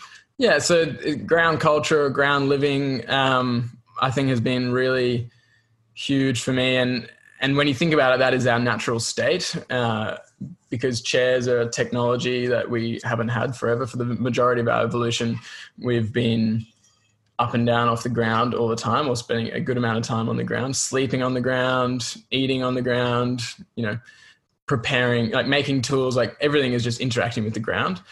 And it's interesting. It's also a parallel with shoes. Chairs and shoes are these technologies that separate us from the ground, and we no longer have that interaction with it either through the feet, or we just sit on a chair that keeps our hips at 90 degrees and our whole body static. And it's a way, it's an interesting thing where we've become so technologically advanced that we've sort of outsourced all our movement to other things, so technology or other humans or other animals, because it's like an energy conservation thing. But in the process, we're like destroying our bodies. So like chairs, if it's sitting on the ground is very different to sitting in a chair. One, because you just can't sit on the ground like you would in a chair. It's just impossible. Because your hips are going to be at different angles. Even if I tried to like be in that hip position, I'd be like holding myself up like this. And so, but mostly you adopt these ground sitting positions, which you can see if it's in the video. And so where your hips are in rotation, or you're in a kneeling position like that, where ankles, like I said, in plantar flexion and dorsiflexion, and you are like encouraged, your body encourages you to change positions frequently because it just gets uncomfortable sitting in one of these ground positions for too long. And it's a stimulus to move. Whereas if you're just in a couch, then you don't get as much stimulus to move because it's comfy. And so sitting on the ground is like, I think it's like the ultimate mobility hack, so quote unquote, because rather than spending 20 minutes a day mobilizing my ankles and knees and hips, then I just spend the vast majority of my time on the ground, and I stay mobile, and I can move fluidly through all these positions like a baby would, or even more fluidly than a baby maybe. And it takes no extra work. It's just that's just how I live. And we have these little tables that Nick's made, these tables, which I'm thinking of getting made in Australia as well. Things like that to make you remember, or having like mats set out like I do. It's like an area of your house where you do spend time on the ground. I eat down here often, and very rarely sit at a table to eat unless it's with like my family or something. And I do my work on my laptop or iPad down here, and obviously do a lot of movement as well. So it's just like free mobility, quote unquote. And it also, obviously, there's one thing to do in your house, but also connecting to the ground in nature is also a big thing as well. Just literally having that physical connection to the earth is a big thing. How, in terms of dorsiflexion, I've kind of got my left ankle, maybe like you're right. That's the right. Yeah. And it's just, it feels like stuck up, and to be honest, I don't do much like targeted kind of dorsiflexion work. And I don't currently spend too much time on the floor. What are some ways in which first, what does lack of dorsiflexion actually do to your body? Like when you're maybe going through a normal standard workout, but then when you're actually, say, for example, running around and whatnot, and also how can people start to increase their dorsiflexion? Yeah. So why should they take it more seriously maybe? Yeah. So dorsiflexion, if a lack of dorsiflexion will just affect every other movement pattern that you do, especially with things like squatting and everything like that. Your ability to get your knees over your toes will promote the alignment in the rest of the body. So a good example would be to like try and block your dorsiflexion somehow, like try and squat with just your knee, like without any, like with just your knee, shin staying vertical. And you'll feel your back has to move, your back has to flex more. Your pelvis will tuck more, and you'll just feel less balanced. And so it might seem like, oh, it's just your ankle, but then that affects everything else upstream, especially when it's in sort of more complex integrated movements. And again, it's not necessarily that flexed spine or tucked pelvis or anything is bad, but you want to it's all about options, and you want to be able to flex your spine when you want to, but also keep it neutral through a full range of motion, squat when you want to as well. And so it's such a key area that will affect everything else. And so you do need to take it seriously. Otherwise, you're just restricting your options of how efficiently you can move in different contexts. And in terms of gaining it back, again, the two biggest things are environmental. So removing shoes that have a heel, because that's going to be just promoting plantar flexion the whole time. Having time where you're just spending a lot of time on the ground, because that is like it's an environmental thing where your foot is in an environment or foot and ankle are in an environment where they are being forced or encouraged to move in a lot more different ways. And then I think the best thing after that is just full range of motion strength training. So full range calf raises. So going into your limit of dorsiflexion and adding load if you need to get more range, like a slant board. I stand on this slant board a fair bit just to put them in dorsiflexion, knees over toes type split squats and like front squats and things like that sort of encourage the knees to go forward. And I think the clock face drill is a really good one, like that star excursion, because you're really testing out your ability to dorsiflex with different angles of the ankle, while stabilizing. So you'll really feel it. Your whole foot, ankle, calf complex will be isometrically working really hard while you're moving through that range of motion. So I think it's providing stability and then just full range strength training within your current range, and obviously with the same principles of intelligent programming. But yeah, environmental and then just targeted strength training. And I think there's probably something in that FRC concept where you can, move through different subtalar joint ranges as well, inversion, eversion, and things like that will promote more ankle dorsiflexion as well. So if you free up those other ranges, then it's more likely to want to go forward as well. And I guess then balance and the foot rolling, and I guess because the foot rolling is still like moving those joints as well as working on the more soft tissue side. But the balance beam stuff is would be good as well for that, I guess, because you're getting all of the bones in your feet would have to be moving around so much. Absolutely. Yeah. So the foot, because it's a narrow surface that's like circular, I suppose, then your foot has to adapt a lot to that surface. It's very different to being on flat ground, and people are often surprised just how hard it is to stand on one of those things. And having that stability requirement while also I really like the beam because it makes it more play-based. It's just like, I want to be able to do this movement. I'm just going to have a crack. And it's like, I fell off. It's like, no, I'm going to keep getting it and then you get it and you get this like, sweet, I got that movement. Like your brain gives you a little reward, a little dopamine bump. And then it becomes like a really cool way of expressing the mobility that you do have. And then it's a good way to encourage you to like, okay, I know my ankle's restricted, and that's why I can't do that task on the beam. So you're more likely to want to work on it outside of it as well.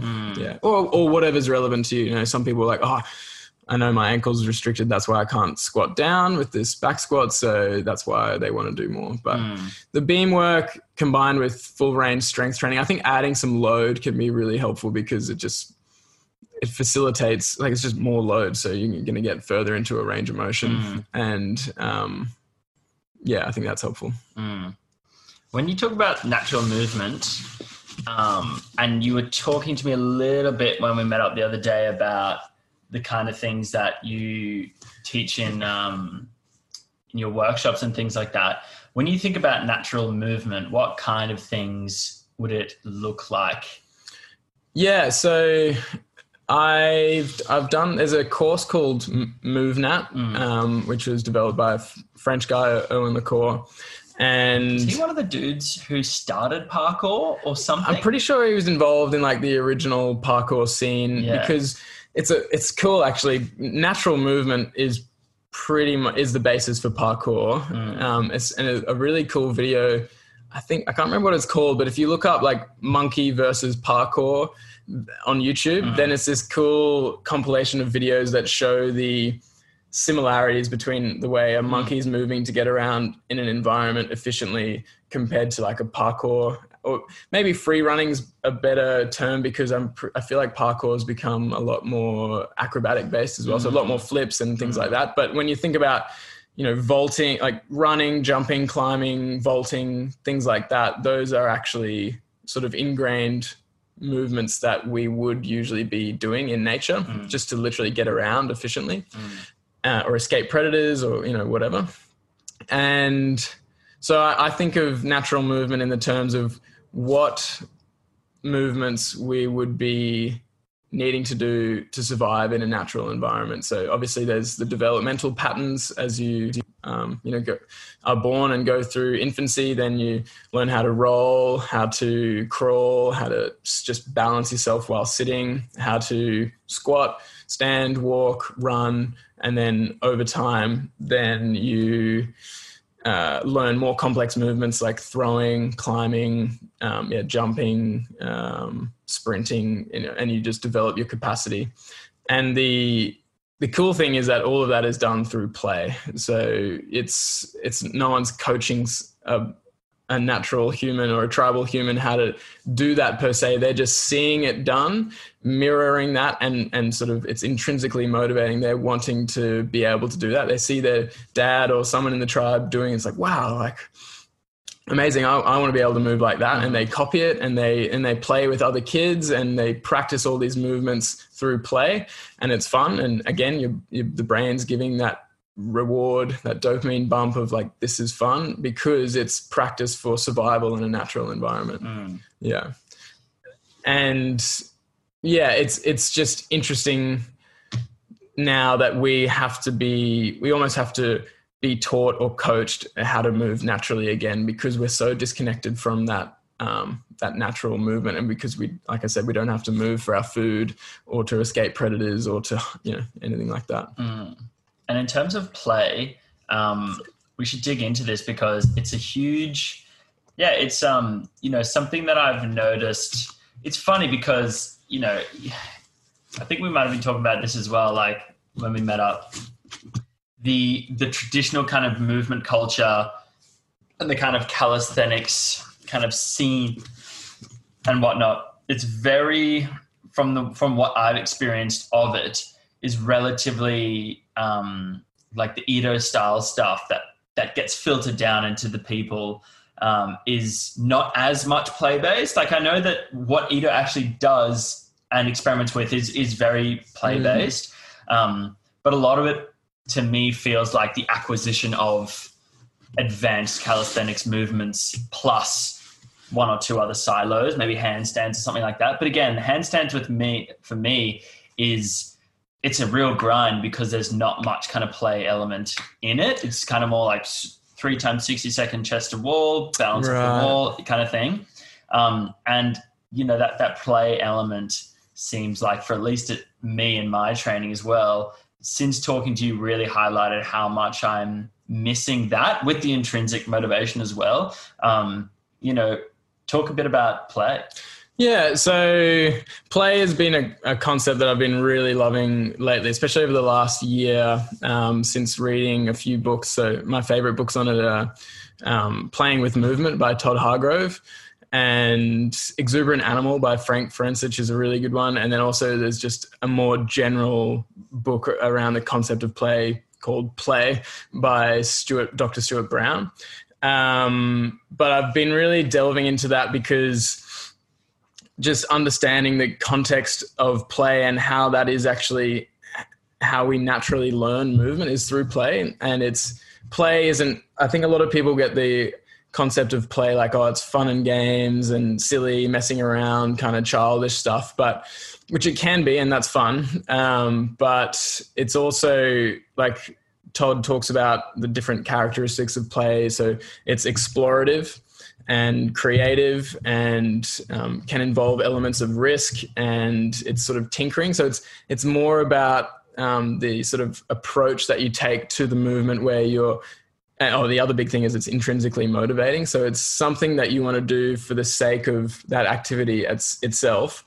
And you're fully present and focused in that activity, and you're exploring your limits and figuring out, okay, I can do this, but I can't do that. Or why can't I do that? And then it's this creative problem solving approach to movement, which it contrasts that to like a work approach where it's structured, repetitive, like 3 times 60 seconds against the wall. You're working your muscles, you're trying to improve conditioning, and it's for the external goal of eventually I want to be able to do, maybe do a handstand, or eventually I want to be able to do a 1-arm handstand,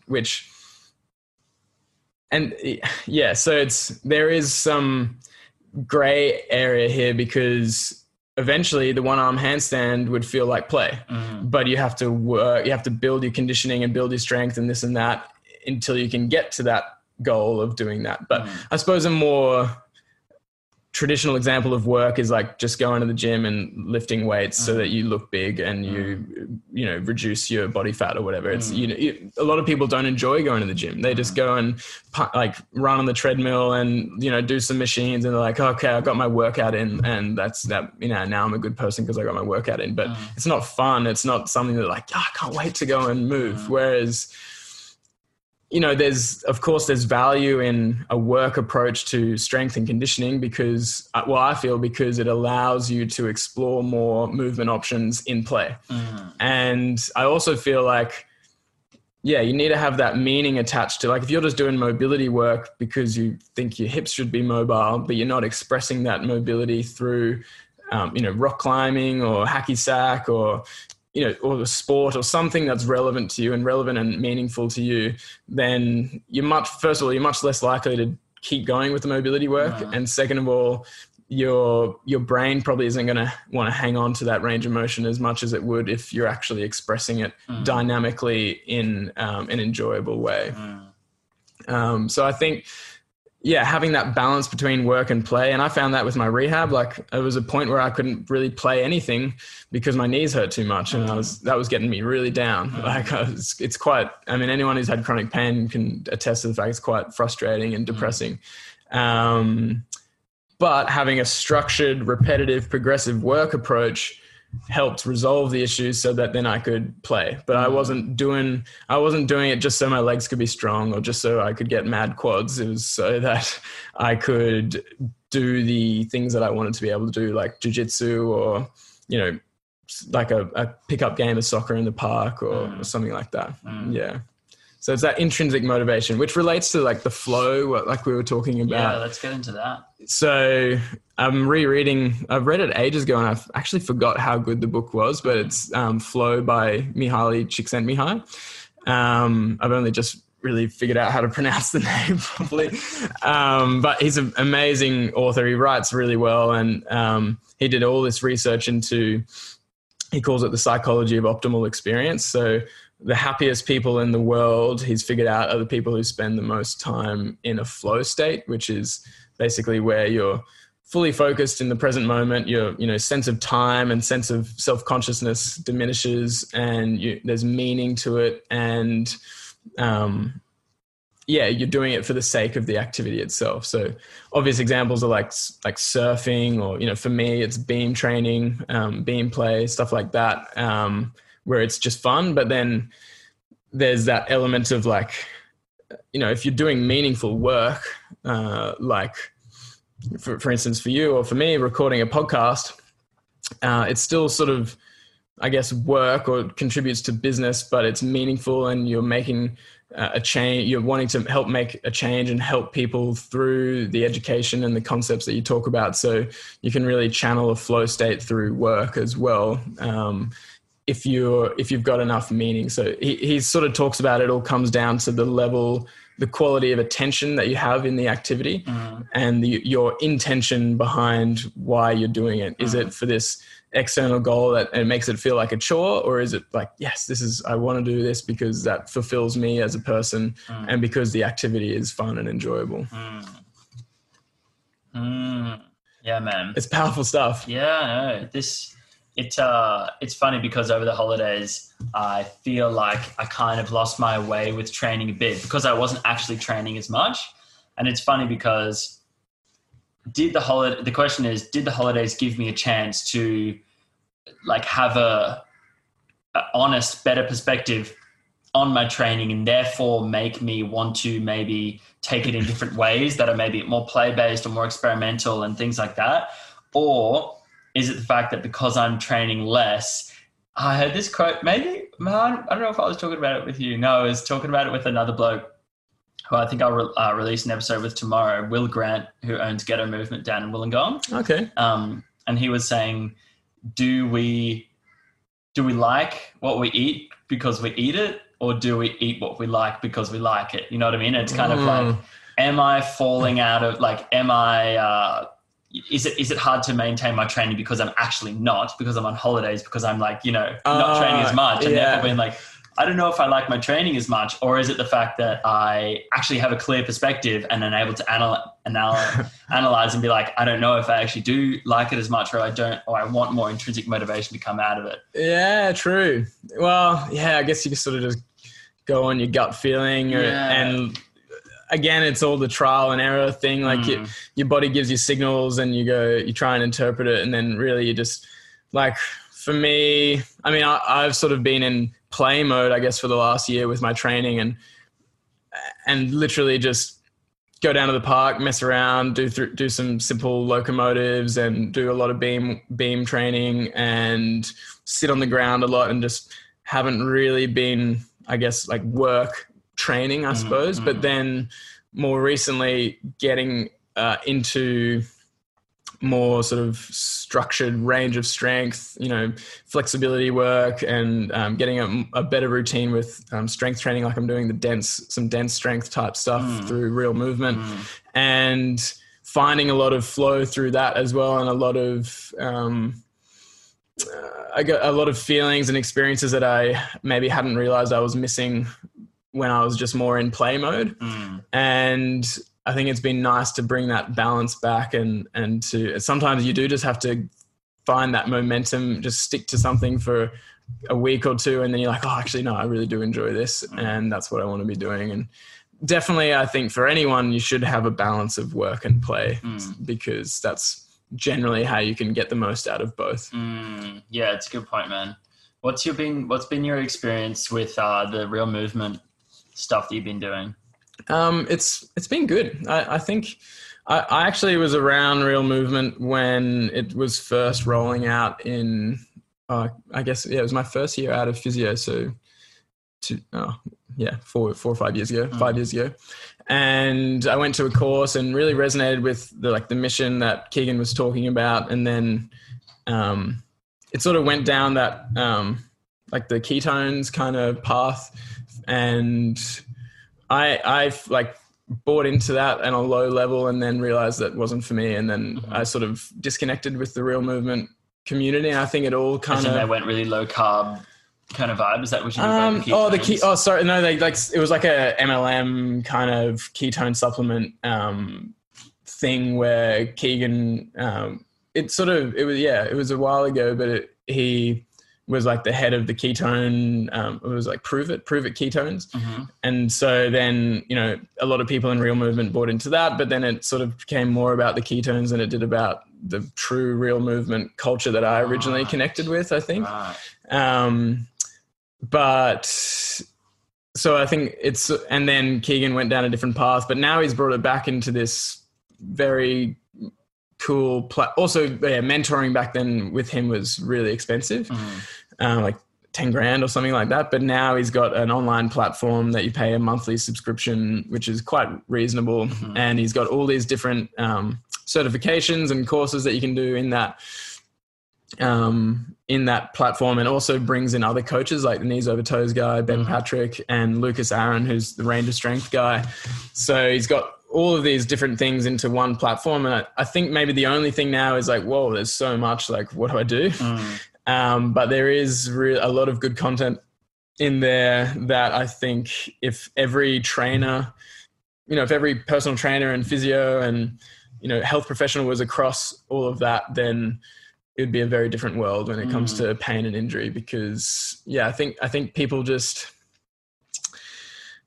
have misconceptions about flexibility. People have misconceptions about, bad versus good movement, like knees over toes is bad, avoid knees over toes. It's like these guys are, they're not the originators of these thoughts, but they are popularizing them in a really, I think in an accessible way, which I think is great. And like I said, I do feel like I'm at a time in my life where I need a bit more of that work approach to allow me to achieve some of the goals that I want to, and to, get stronger, to explore handstands more and get more mobile so I can get better on the Hackmanton court, which is like our hacky sack game.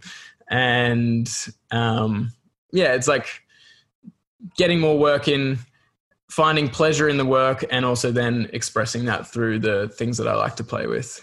Yeah. So the Real Movement's helping me do that. What are your goals that you're talking about? So I'd like to get full splits. So side splits and front splits. And how far away are you? I saw your side splits. They're pretty decent. They're not too bad. Yeah. The calves are sniffing the ground, as Lucas would say.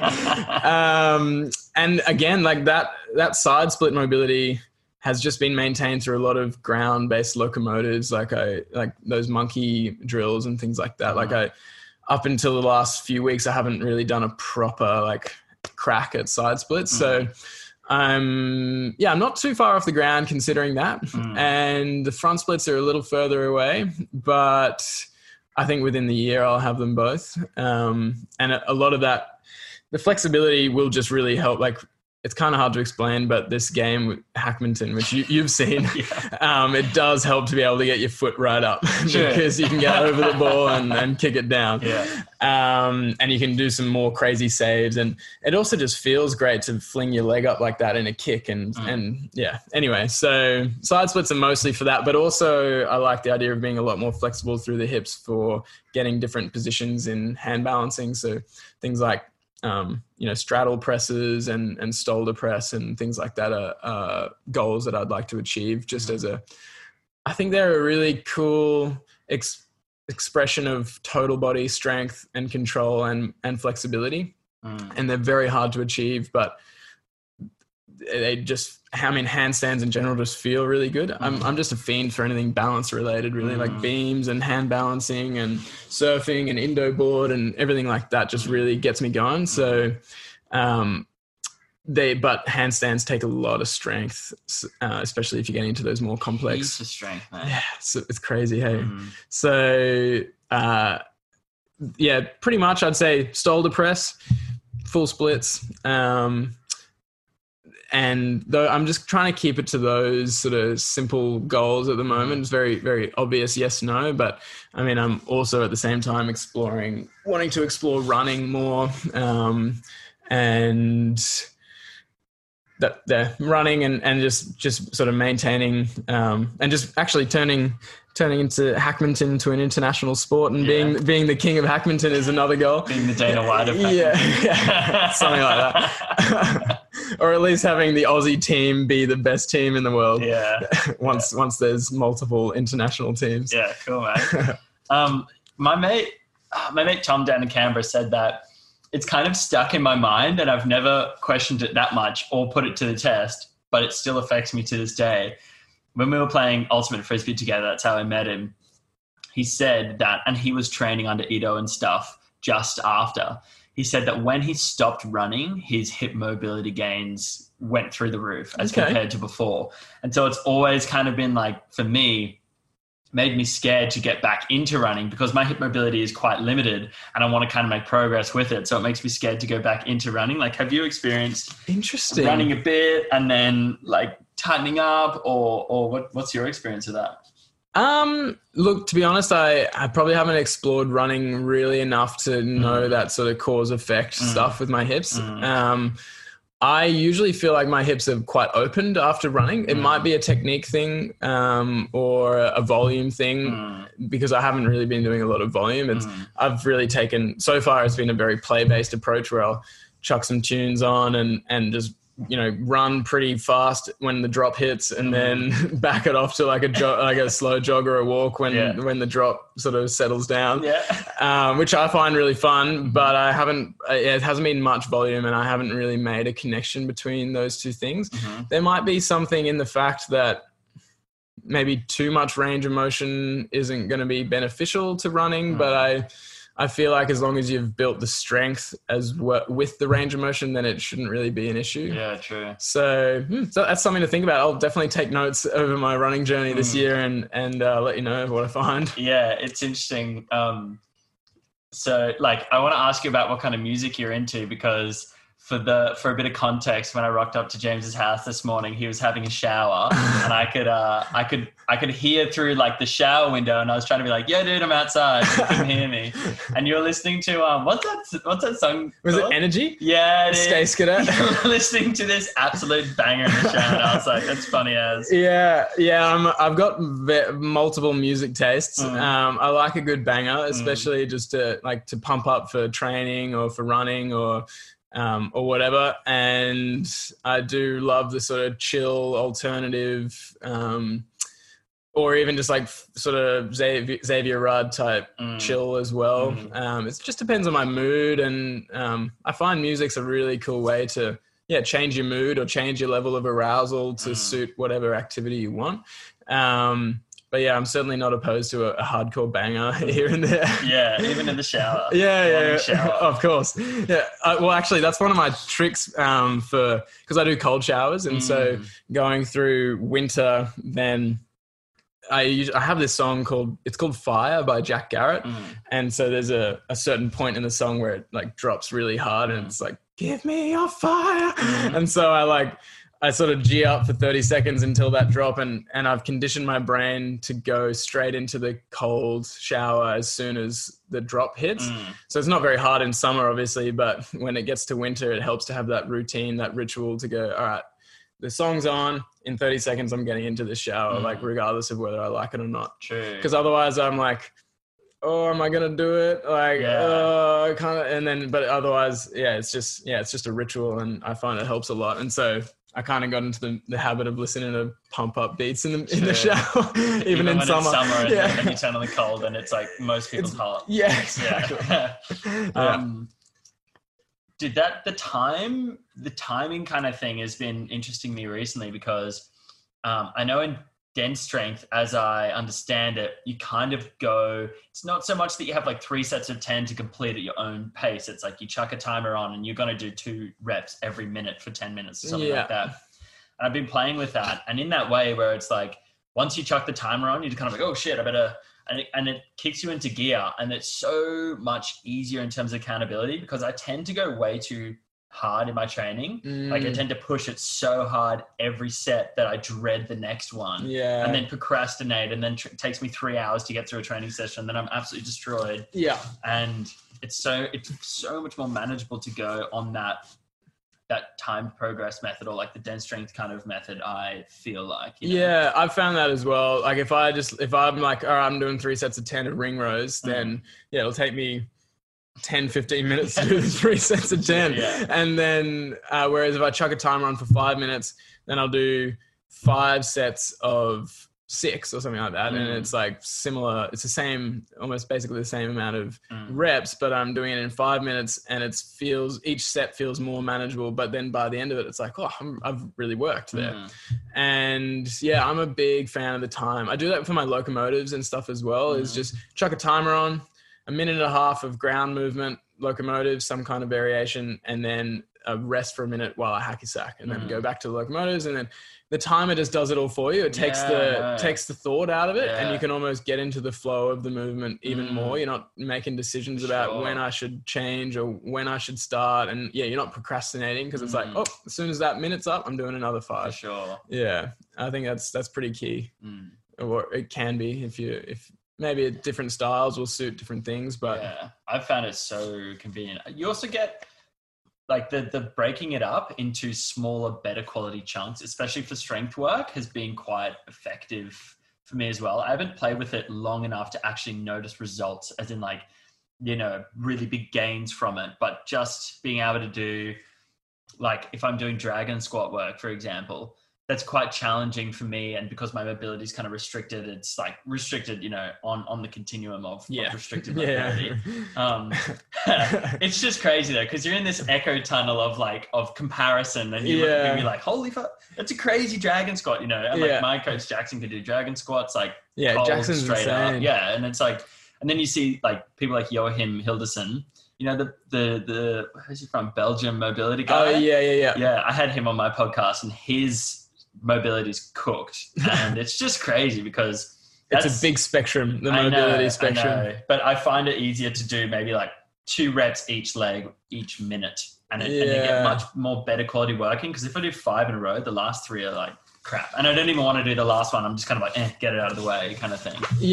I do like that. It's almost that's almost like a play-based approach within a work approach as well, where it's more focused on the learning of the skill with less reps but more focus than it is about getting a workout with the dragon squat, which I think does carry over to any strength move as well. Like strength is a skill as well, and whether it requires a lot of mobility or not, but if you've got full attention in what you're doing, and you do, slightly less reps, but you still accumulate a good amount over time, and you're more fresh for each set, then your nervous system's going to ingrain that movement pattern better. For sure. And it does I feel like it makes it a bit more fun rather than just like beating yourself up in these massive sets. It's good. Yeah. I was going to also ask as well, like you put out a lot of content on Instagram, and so you interact with the app a lot, I'm guessing. And do you find yourself getting sucked into scrolling on it and maybe kind of like information bingey kind of looking at it, and therefore does it affect you in ways? Or do you find it really easy to just kind of disconnect and maybe not have as much of that comparison, because it's automatic comparison? Like if Jackson rocks up on your thing and he's just doing a 1-arm handstand and you want to be able to do handstands, you're like, is it just me, or is everyone around here doing crazy handstands? Like, how do you struggle with that, or do you not? How do you deal with that? It's a good topic. I definitely have struggled with that in the past. Like, I've never been much of a social media dude. Like, even like it's just hard for me to maintain a social media account. Like, unless I had it for business, I probably wouldn't be posting much. I just really like the real world. Except because I do have it, then it is easy to get sucked into scrolling and to going down different threads and seeing all these people killing it, and you're like, oh, I should be doing better. And it definitely can get sucked into that. And I think in the past, more so in the past, this year has been different because I've changed up my routines and really set more intentions on it. And I've read Digital Minimalism this year as well, which is a really good book by Cal Newport. That's really helped sort of ingrain that philosophy in me. But I'd find, especially, it's funny, the less I sleep and the worse I eat and like the less I'm doing training, the more I'm likely to scroll. If your energy's off and you're not feeling good about yourself, you're just going to end up on Instagram and scrolling. And then that's the kind of mindset where you look at someone and you're like, you get even more down on yourself. It's a crazy cycle, hey? Yeah. And if you can break out of that and sleep better, obviously less time on your phone before bed is huge, and then sleep better, wake up better, therefore train better, therefore you want to eat better. Suddenly you don't feel like scrolling anymore, and you open it and you're like, I don't need it. So that's a big thing. And then also I've just, like I said, I've changed up my routines lately where I actually have a structured time of the day where I do all my gramming. Like I respond to comments and DMs and sort of make the plan for what I'm posting that day or for, the following few days, and make sure I know what I need to produce that day. And so I actually spend a chunk of time doing that first, like pretty much not first thing, but after I've done all my other training and routines. And then it's structured. So I'm not going all the time checking throughout the day. Oh, I got to reply to this person. I haven't replied to that. It's like most of it's done. And then I can just spend smaller structured chunks throughout the day. I'm still getting better at that. That's still that's a newer thing for me, but that's helping a lot, because I did find I'd end up consuming a lot of media and not creating enough media to really feel like I'm, doing the best I could. Did you get that kind of chunking technique from Cal, or is that just more of your own creation? I'm not sure. I think it's a Tim Ferriss-y thing, that batching concept, which I heard originally. And I guess I've been much more inspired about it since reading Digital Minimalism. I started reading that at the start of the year, so it's sort of really helped shape what I'm doing. And, but I guess one thing I struggle with now is I kind of want to get, more of, I kind of want to use my personal Instagram as like a documentation, I suppose, of my movement process, but running 2 accounts is harder than I don't know.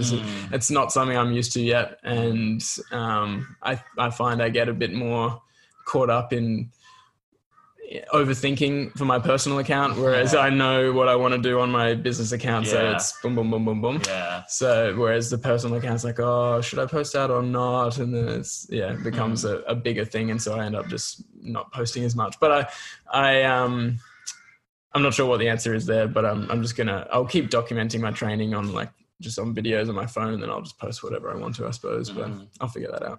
Do you have a mindfulness, meditative, any of the above kind of practice? Yeah, I do. So these days I'm doing the breathing app, which is just it's a free app on I guess, it'd be Apple and Android, but it's a very simple breath timer, which is 6 seconds in, 6 seconds out. Or you can change that ratio actually, but I do 6 seconds in, 6 seconds out, which is basically just controlled breathing. You can set a timer for how long you want to go for. So lately I've been doing just 5 minutes a day because I wanted to make sure it was manageable and I could fit it in. But I think I'll up it to 10 minutes because it does feel really good. It's basically meditative breathing because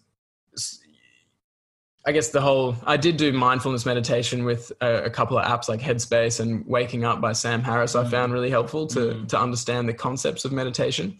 But once you understand the concepts and you've had a bit of practice, then if you just focus on your breathing, then it's a great meditation in itself. And it's also very good for breath control is very huge for everything in life. And so learning to control the tempo of your breath, it's well researched as well that's a very good thing to do and for physical and mental health. And I find the breathing app super simple. I don't have to listen to anyone talk. I just chuck it on.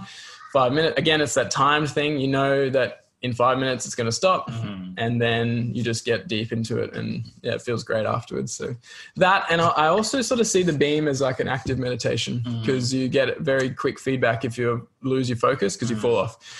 So if I do, especially eyes closed work on the beam is insanely challenging. So you have to be fully present and you feel every little change in alignment in your body, and I find that a really cool meditation, actually.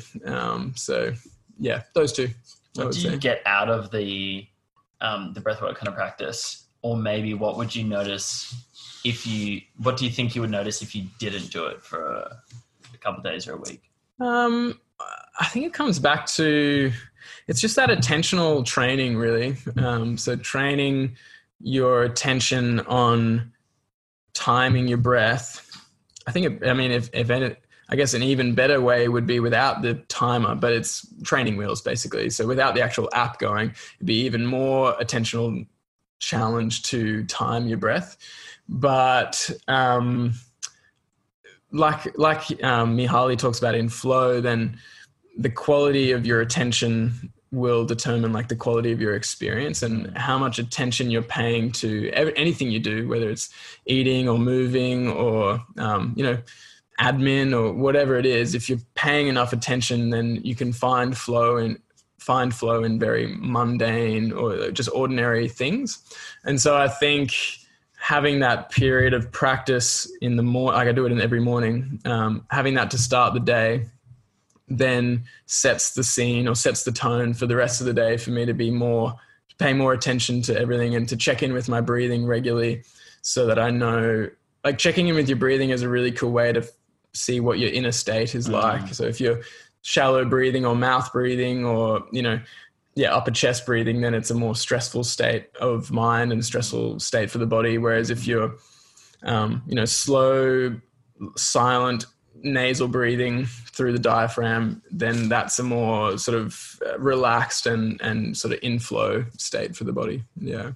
And I do want to touch on hacking the system before we kind of move into a final couple questions. Mm-hmm. Talk about hacking the system and what you guys are doing with that. Yeah. So hacking the system, it started off just because we were playing hacky sack and we were doing some crazy moves with the hacky sack, and we're like, wow, it's like we're hacking the system. And we're like, oh, hacking the system. That's a cool like name for an Instagram page or something. We're like, oh, we should do like hacky videos and put it up as hacking the system. And then I was like, oh wait, hacking the system, like the system to hacky sack, because I mean, hacky sack was such a big thing for a while back in the whatever 70s or 80s, and everyone was doing it.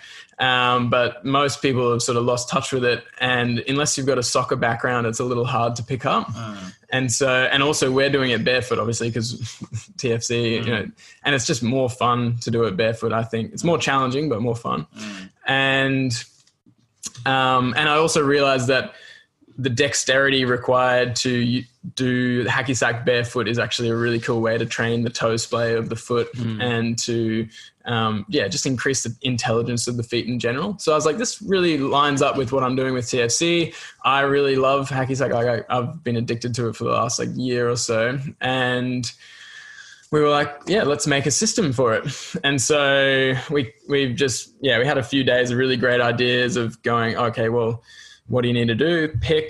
You need to pick it up with your foot. You need to flick it up. You need to kick it, and then you can do tricks. So we're like pick, flick, kick, trick. PFKT. That's perfect. Perfect system. So that's the idea behind the perfect system. And then we also realized, it's actually quite demanding. Like if you want to be getting like good saves, and it's a whole heap of dynamic hip rotation and stability. And if you take some stills, like there's a post that we did where we took some still shots of videos of us hacky sacking where our body's in some crazy positions. And so the better mobility and strength and control that you have, the better you're going to perform in hacky sack, and obviously the less chance of any kind of injury really. And so we were like, okay, well, we need a body preparation system. So we're calling that body hacking. Hacking's a bit of a buzzword, but we like our puns, so relating it to hacky sack. So body hacking. And then it sort of just kept evolving, and we were like, oh, this would be a really good injury prevention. If we combine that strength, mobility, control with some beam work and some hacky sack to make it fun, it's like a cool play-based injury prevention, performance enhancement program really. And so we've teamed up with so this is me and Mac. Mac is my like best mate, housemate, who's turned into business partner with CFC this year, and his brother and his mates are really high level soccer players, and so they play in the NPL, and one of them's a soccer coach. So we're actually starting to roll out 6-week programs for young soccer athletes to help prevent injuries. And because these boys, the soccer players that we've teamed up with, have all had major injuries, so ACL tears and some bad ankle injuries, and so they're really passionate about preventing injuries. And I've had my soccer injuries obviously, and basically we want to have a 6-week program, prove that the kids improve their abilities with different outcome measures, and then also get data on the soccer club eventually once it rolls out bigger, get more data on the soccer club of like total injury rates, and just show that you can prevent a lot of, there's so many injuries that are preventable through just some really basic neuromuscular training and mobility and flexibility work.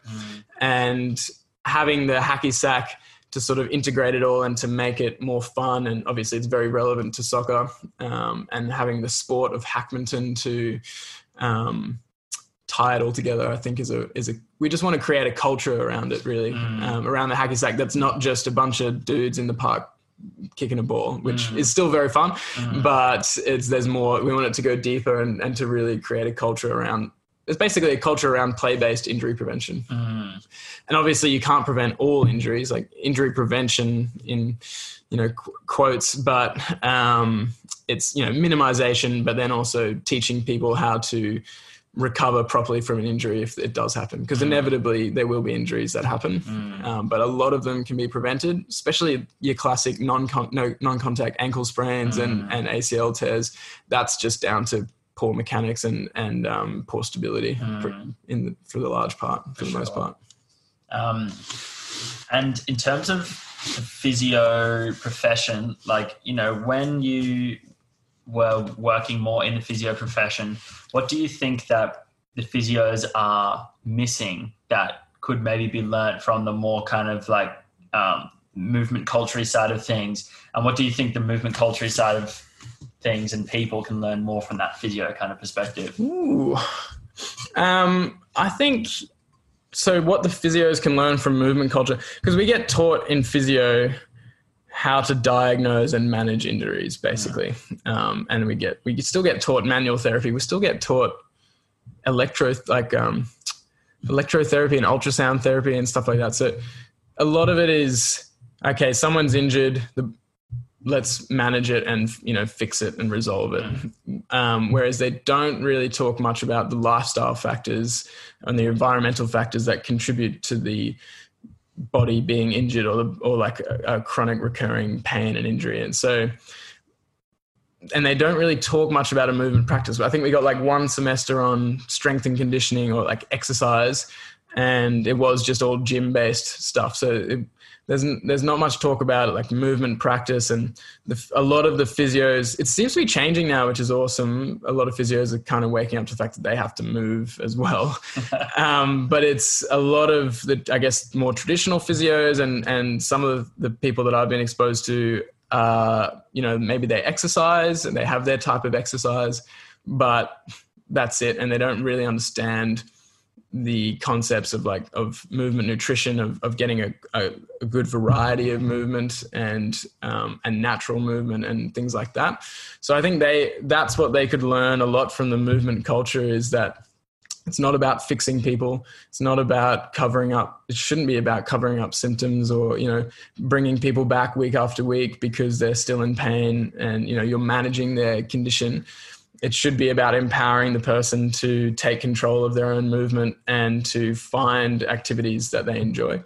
And I think a really cool thing about Instagram is that it does, all the people I follow promote that kind of thing as well for the most part. And it is a great way to share the philosophy. And that's all the evidence-based stuff is, finding meaning, empowering the client and helping them find meaning in the movement that they want to do, and not just saying, all right, do 3 sets and 10 reps of this exercise because it's good for you. It's like figuring out what motivates the client. It becomes a lot more psychosocial as well. So, and then what can the movement culture learn from physio? I think in terms of, I think there is value in an isolationist approach in some contexts. So good physio, restores condition and strength and stuff and mobility to a certain area. And I think sometimes taking that approach is necessary to restore holistic movement to the whole as well. And yeah, for some reason I'm struggling to think of other things that physio can teach movement culture or what they could get from it. But I mean, everyone just, I think a good thing that I like that Nick says is like, we're all on team human. And there's a lot of people that sort of, you know, we take shots at each other and we go, you know, chiro, they're just cracking backs, and podiatrists, they're just selling orthotics. And for the most part, I really believe that everyone is wanting to help people as best they can. And certainly some university courses are outdated, or the way, or the, you know, the people who run the courses or run a lot of the research have vested interest in things staying a certain way and so on. But for the most part, the practitioners in the field are wanting to help people as much as they can. And I think if we all just get on that same team where it's like, how can we help people the most?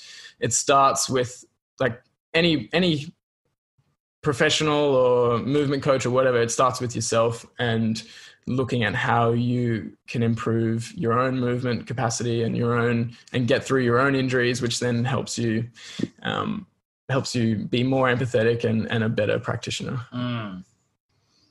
Good answer. Thanks. Yeah. I feel like I maybe rambled a bit, but that's the gist. That's the point of podcasts. Yes, exactly. You get to ramble. What about, you know, you talked about a couple books before. What are some good books or resources, maybe Instagram accounts or blogs or things that you've come across in the whole category of resources that people can check out that are maybe related to foot stuff, but also like broader your perspectives on like movement and like people making changes to themselves? Yep. So I'll give some authors, because these authors, I like pretty much all of their stuff. So Todd Hargrove has a couple of books, A Guide to Better Movement and then Playing with Movement.